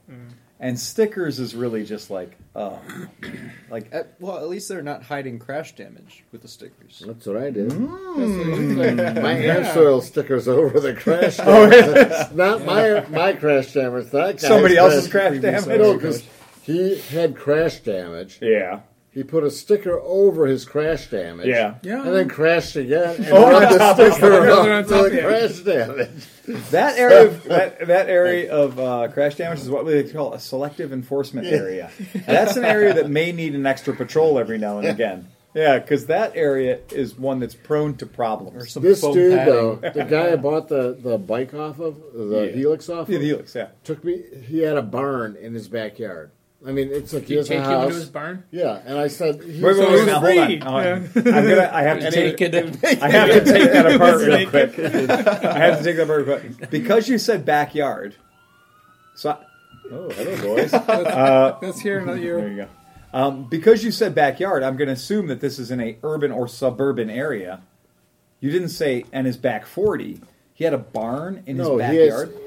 It's in the township. Okay. But I mean, they probably have 5-acre lots. Okay, yeah. Like that's down this road. I totally get that, yeah. He's got a pole barn. I mean, it's a pole barn, but it's got a concrete floor. I mean, it's a very nice pole barn. Right. So I said, well, and he was telling me his dad died, and he's selling off some of his dad's stuff and whatever. And I said, well, do you have anything else? Yeah. And he said, yeah, come on back to my barn. I'll show you what we have. I'll show you my had racks. No, he had bikes racked in like industrial, like pallet shelving. Yeah, he had pallet shelving like you have. He had bikes like this. Really, bike after bike. Yeah, in pallet shelving. Right. How'd he get them up there? He has like a tractor with a forklift or whatever thing. Anal intruder. He had five. /2s. Oh wow! Holy crap! And a bunch. He had like a CT90, a CT110. After you have 5/2s, anything else, fair game. Right. I mean, because you kind of win at 5/2s. Right, and it was. I mean, and they were all in varying states of decomposition. Right. There was like a nice one, like a okay one, a good one, a bad one, and then the parts bike. Yeah, and the bike that I wanted was like a kind of a wreck. Right. But I like R50s. Yeah. I mean, I don't know why. I like R50s better than R60s. It's an honest bike. So was the best one a 3-star? Yeah. No, it was like a 1-star. It was what I expected. Definitely a 1-star. 3 stars. Yeah. I was completely satisfied. Yeah. 3 stars. 3 stars. Yeah. I never wrote that down. No, you're that guy now. Yeah, 3-star Steve. 3-star Steve. There you go. How was he? And then there was the wrestling. Everything I wanted. He was everything I wanted. 3-star Steve. So we made a deal. So we kind of came to a deal on that bike. In the barn. And we went back and forth. I'm like, well, that bike's only worth like $4,500. My God. No, because it was... This must have been the early 90s. Yeah. Yeah. No, so anyway, then he decided he wanted to jack up the price. And so the next day I see it I offered him $45. Right, yeah. The next day I see it on Craigslist for like $65. Oh, yeah. So I'm like, what a dick. I mean, that I have a kind of a good idea of what bikes are worth. I mean, I think I bought enough. I mean, just like you know what a bike's worth. So he listed it on Craigslist. I can tell you what the bike's worth today, 20 years ago, and when I bought it. Right. Do you have your black book too, by the way? I think it's back. I think I put it back in my office. Okay. So every day on Craigslist, I'm watching this bike. Yeah. Because I know it's the bike that he, Right. 6,500. It's still got your stink on 6,400, it. Yeah. 6,300, 6,100, Right. 5,900, 5,700. I mean, every day he's lowering the price. So every day he lowers it down. He gets down to the price I offered him. My phone rings. And He's like, "This is so and so." You know, he's keeping track of the situation. I reconsidered Your offer. and I'm willing to sell it for. Turns out you're not an idiot. And so then I said, turns out that go fuck yourself. Right. 35. Exactly. Yeah. You should have said I'm going to wait 5 more days and let it drop like another Exactly. $500. That's what I'm talking about. No, but I'm just saying that. I mean, No, it's just like the Widow Goldwing. Dude, I just bought I mean, one it's for like, I'm not trying to $2,200. rip What are you you talking off. about? Here's but what it it's- probably was. He had no idea what the bike was worth. Right. You came and established a price. And he was like- he said, I'm going to try to sell it for more. Yeah. And then then he realized it wasn't worth more. So then he tried to come back to Yeah, your price. that's what At which happened. point you said, I don't want to do business with you. Right. Because once you diss me, I'm done. You're dead to me. Right. I mean, really, I'm not going to deal with you if I know that you're that kind of person. You cannot unbutt fuck me. Yeah. Once I feel like I've been butt fucked, Once I've been it raped, is impossible you know, to unbutt fuck me. Yeah. 3-star Steve. Yeah. You cannot unbuck. Oh, gotta This make place it a is meme. great. You cannot That's a unbutt hell of a fuck tagline. me. You gotta meme that one. So here's Come a stay at my house, room for rent. I've got a lift. I got a lift. No Are way you in. naked? Oh my god! You'd be naked Are in you- the And garage. now the wrestling. And There you go. I'm all out of Meme. bubble. I'm all out of bubble. This can't be good. So about a week ago, somebody showed No, up at the don't shop mean- because I had this police motorcycle sitting out in front of the store. So I had the police motorcycle sitting out in front of the store, as I do, and a law enforcement officer or somebody else in a black and white car showed up, gave some interest to the police motorcycle, and off he fucked. And James told me this had happened, and I said, well, he didn't stop and say hi or anything else, so whatever. And I just go on, and for the past couple of weeks, really all I've been riding has been the police motorcycle and now the Zero. That's a hell of a contrast, by the way. But Well, I'm sure it is. yeah, right? That motorcycle's only a 2013, but it feels like a goddamn prehistoric beast compared to the SRF. Well, so this cop shows up a few days ago, and he says, oh, yeah, I was looking at your bike the other day. It turns out he used to be on the motor patrol here for Cleveland. He was a motor officer. And he was like, well, I am hunting. I'm looking to buy a police bike, and there yours sits with like less than 1,000 million miles on it, where most police motorcycles have a jillion miles on them.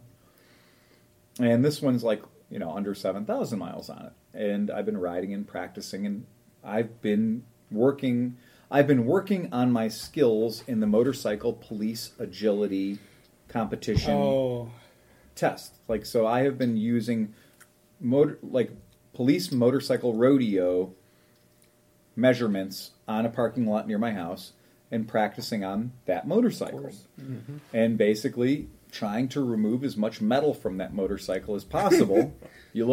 I've removed a lot of metal. By abrasion, not by abrasion. removing it. Right, exactly. We have not unbolted anything. No. We have only grinded it off. Ground So the world is my angle grinder, right?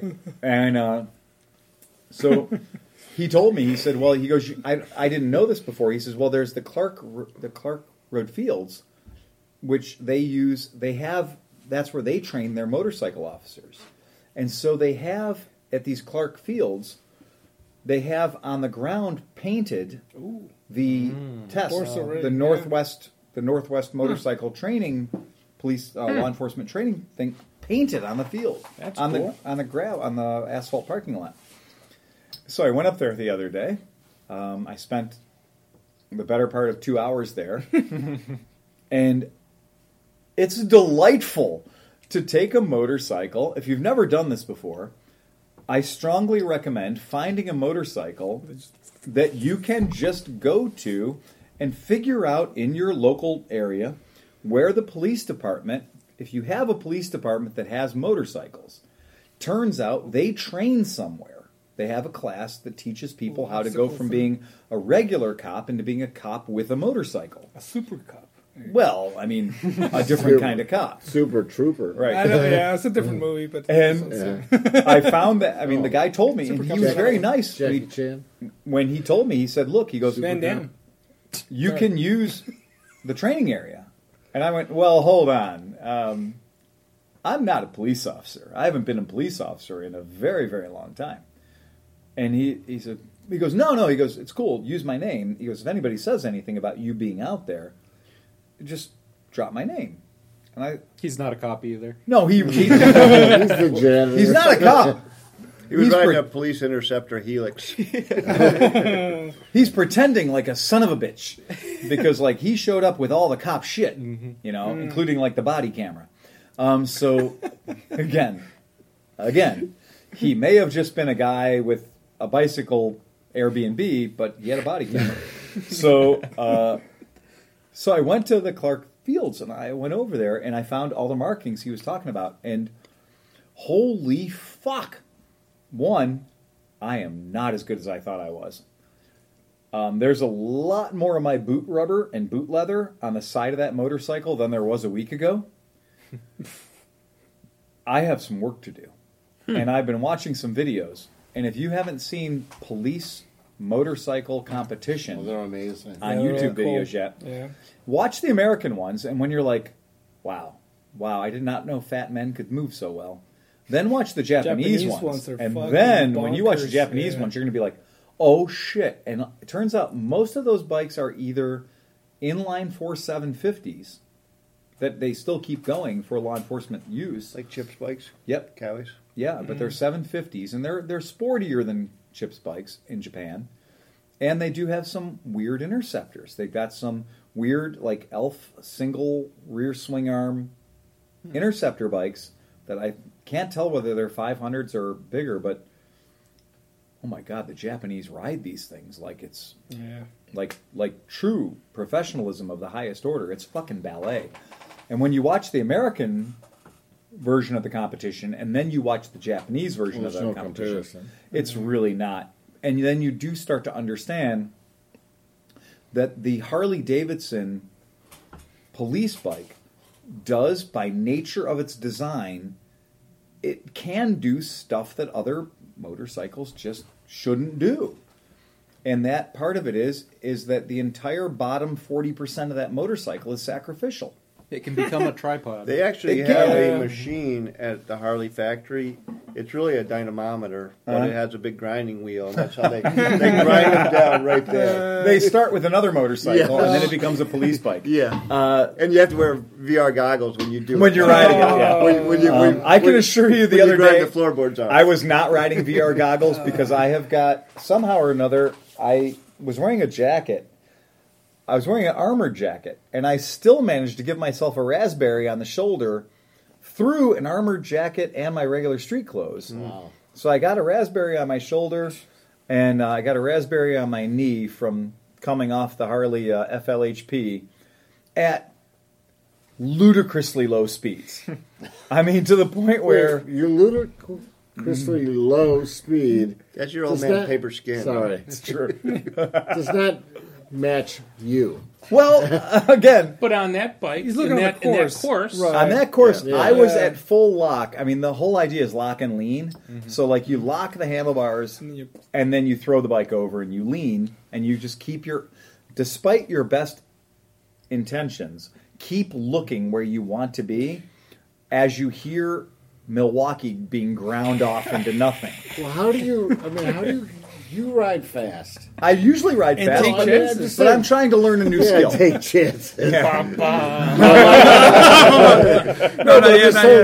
do you? False start, That's like a total yin and yang. Well, yeah, I'm trying to learn. You're blowing Steve's mind over here. No, I am. He's at 28 peanuts. He's at 300 peanuts. 300. Okay.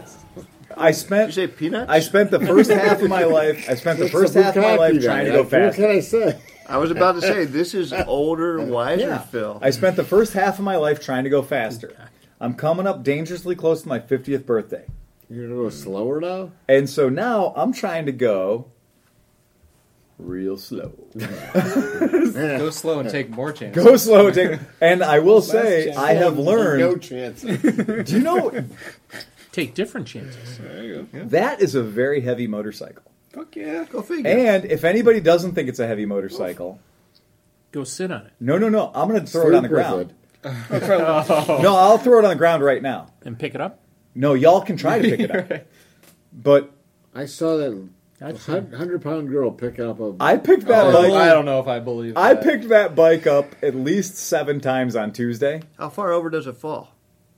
Enough. Does it lean onto those crash bars? Yep. Or Oh, yeah. And then I learned that there's a technique that I wasn't doing right.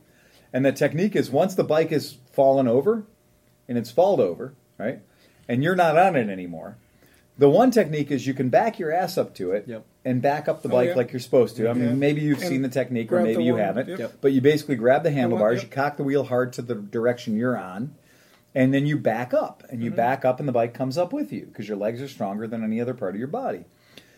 That's the way... That works on a taller bike better than it works on a low-slung bike. It does, like and it works good with that. And I actually, what's weird, if you look at my handlebars on that bike, I actually am going to raise them. See the way they are right now? Yeah. Mm-hmm. So they're at a slight angle back. Mm-hmm. I'm going to move them forward 2 more inches. Parallel with the... Because I want my handlebars, my grips, to be in a perfectly straight line between the grips, the triple, and the front axle bolt. Mm-hmm. To give me the maximum leverage to turn that thing. And as high as that seat is, I feel like I need to raise it a little bit more to give myself better leverage.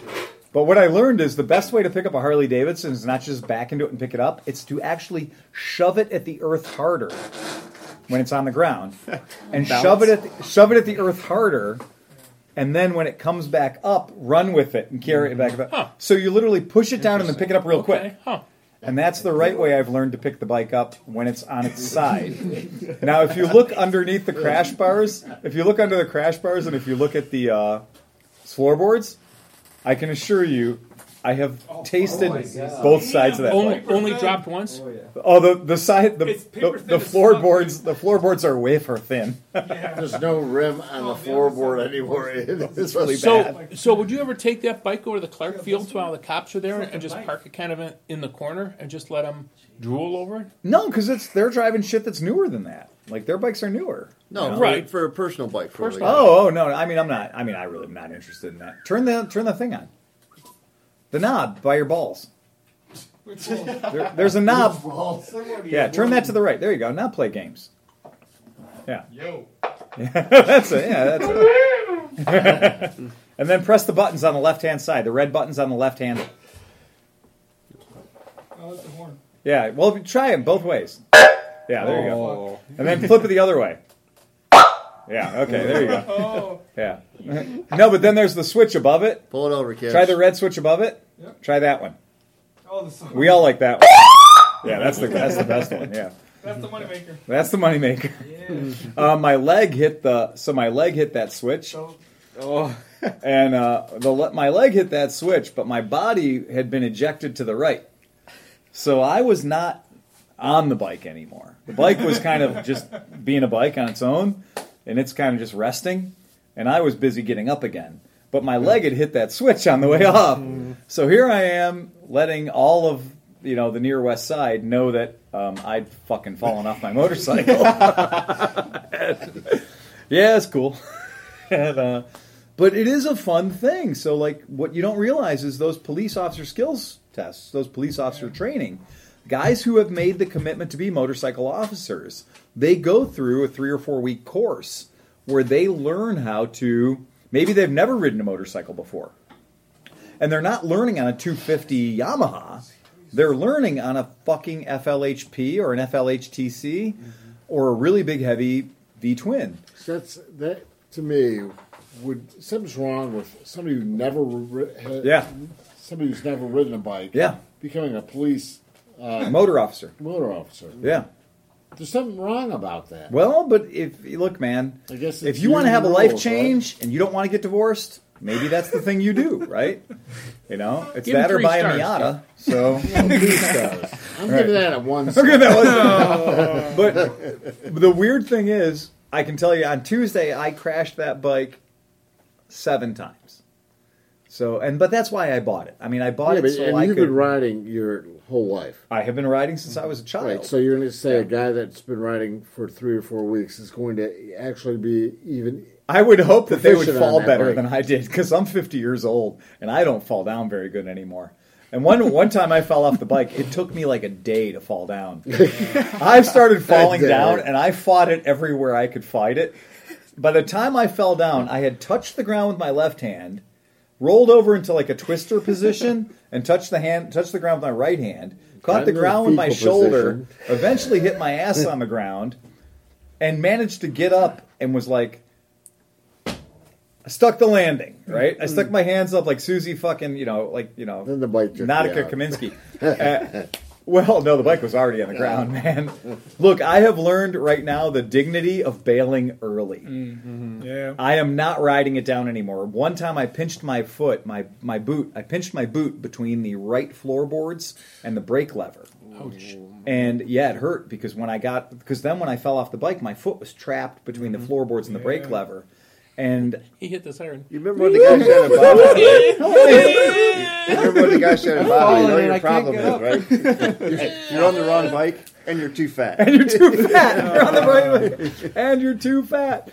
Well, it turns out that for all these maneuvers, you pretty much are going to crush your rear brake and the clutch. So the clutch and the rear brake are sacrificial.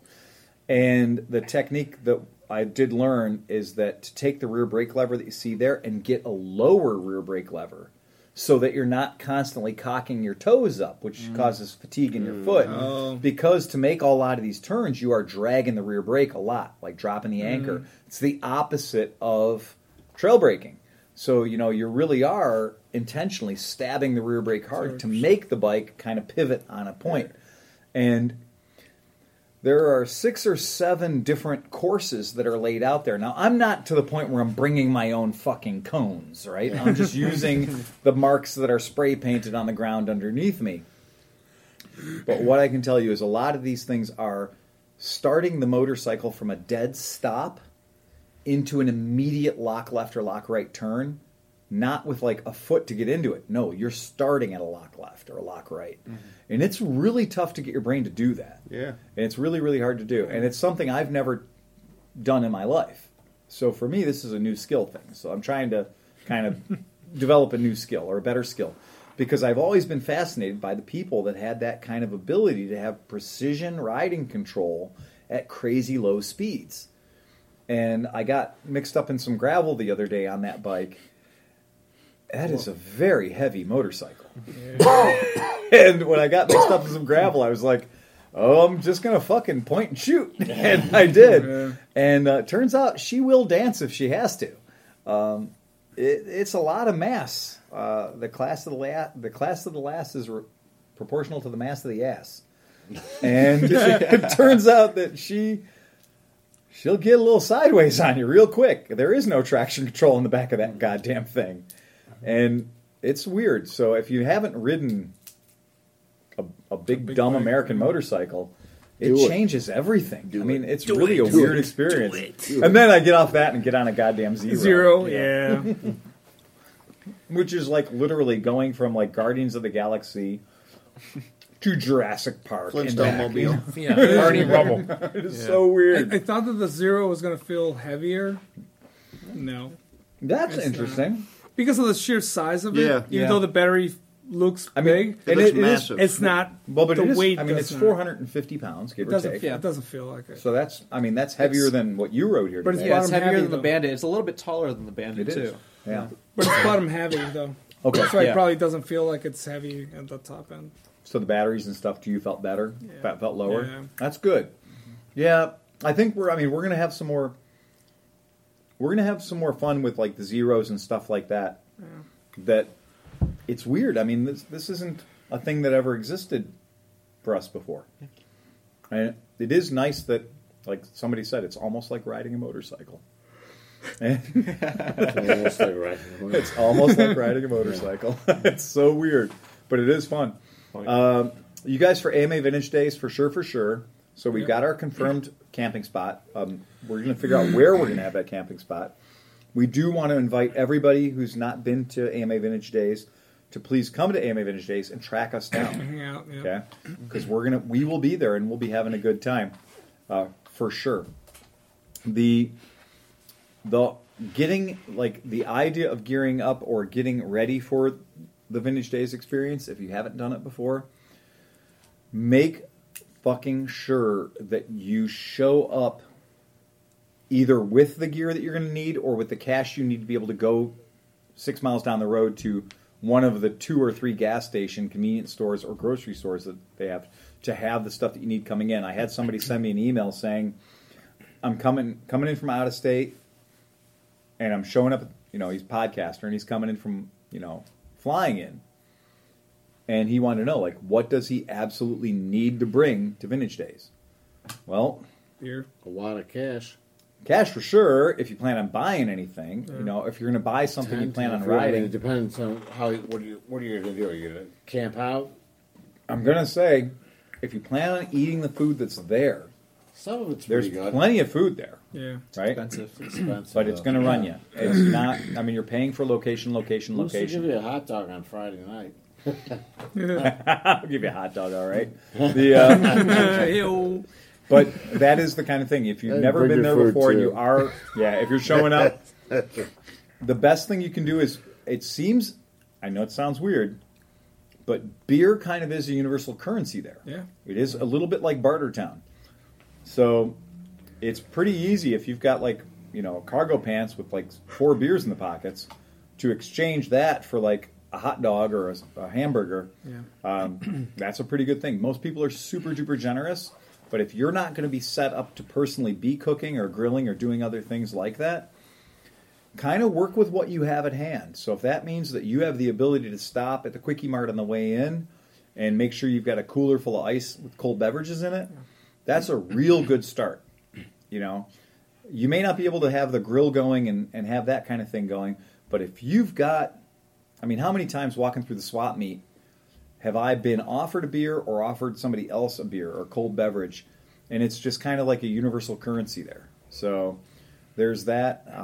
I oftentimes forget about the camaraderie that exists at AMA Vintage Days, where we're all kind of into the same stupid shit. Are we going to have a grill down there? I think we should. Because I might bring down 30 pounds of sausage. Giggity. Yeah, no shit. I got a fucking freezer full of sausage. Idea.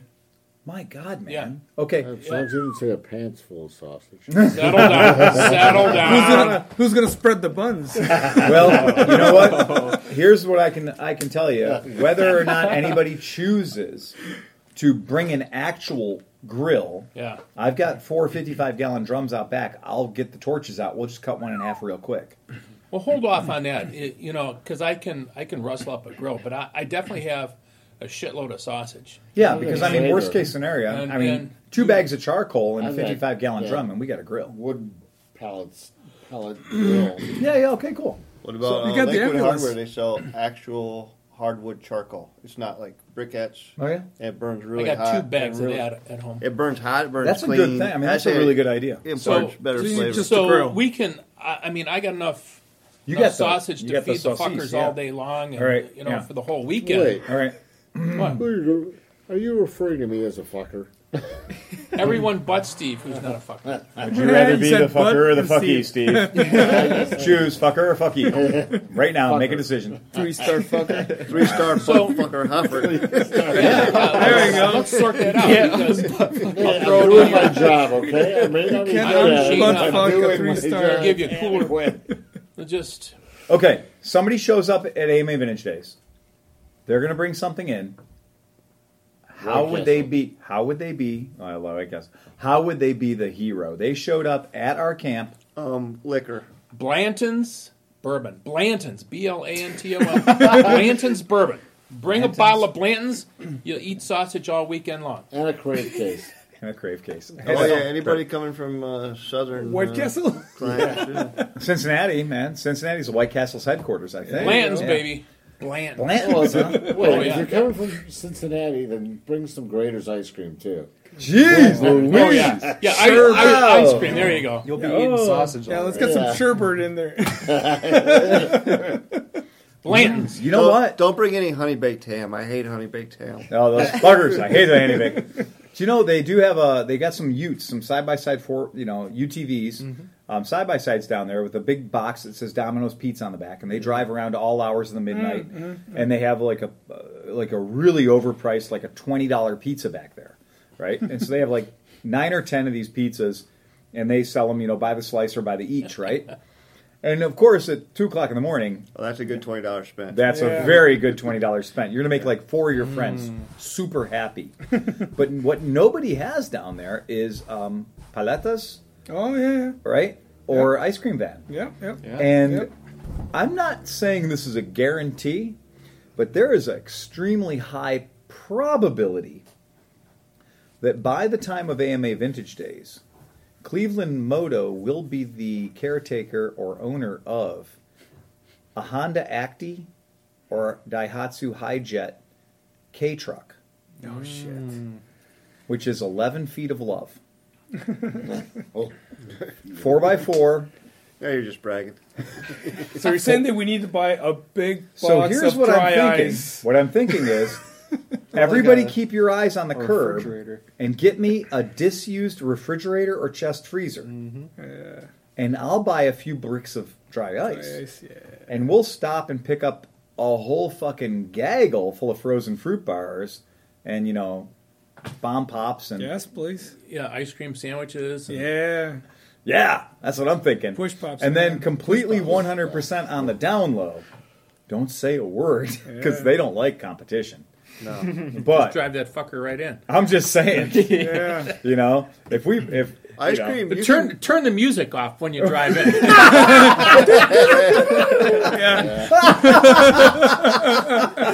You think beer's a commodity down there? Oh, ice cream! It's always so fucking hot down there. I know a guy who'd kill his brother for a bomb pop. Yeah, exactly. I saw that. Yeah, you like that? 1964 Godzilla's going to go right on the hood. We're going to spray paint this bad boy gold. That's a good idea. We're going to paint that spray paint Godzilla gold and put him right on the hood of the hearse. That's legit.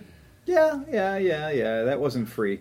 That had to come from Yokohama, but again, that's the right. But that's my favorite generation of Godzilla, 1964. Yeah, that's my preferred Godzilla. Yeah, you can almost see the seams on the suit. Then you see him like taking a smoke break between takes. But yeah, that's the. Proper. But yeah, so that's so we're gonna have a high ace, not high ace, a K-Truck. A K-Truck. Yeah, it just has to get here in time. So if it gets here in time, we're gonna have a. I think we got it. I mean, we're inside of 2 months right now. We're inside of 2 months. It's gonna be tight. Gov deals. No, I bought. Gov deals for the deep chest freezer. Oh, or if anybody sees one being garbage picked. No, I mean like seriously, garbage. If you see one that's hanging out on a tree lawn, grab it. All I need. A refrigerator does work because we don't care if it's a refrigerator. It's just a big cooler. That's all it is. Yeah. So a refrigerator is nothing more than a cooler with the wrong way. And I was going to say we could also. You just want an insulated box. You're not going to essentially. Yeah. Once we're done with. So we just if we have to get a cardboard box and some sheet styrofoam. Oh, sheet styrofoam. That's right. Make our own. Oh, yeah. That's a good That'd idea. be lighter too. Yeah. That's true. It'd be a hell of a lot lighter. 100% disposable. A hell of a lot more transportable and easily disposed of through the use of Fire. British thermal units. That cardboard from the crates that you got, that's true. proper That's really thick. thick stuff. Yeah. That's Put a little pretty bit of styrofoam in there. It's and all make bent it. up, though. It's in the back of a truck. Oh, there'll be more. I was going to say, it comes in pretty regularly. Yeah, crating material around here. I just don't know where to find any light duty wood or cardboard. Tomorrow. Yeah. It costs $7,000, but you get a free Vespa with it. All right, anybody got anything else? Fuck it, ride fast and take chances. Zero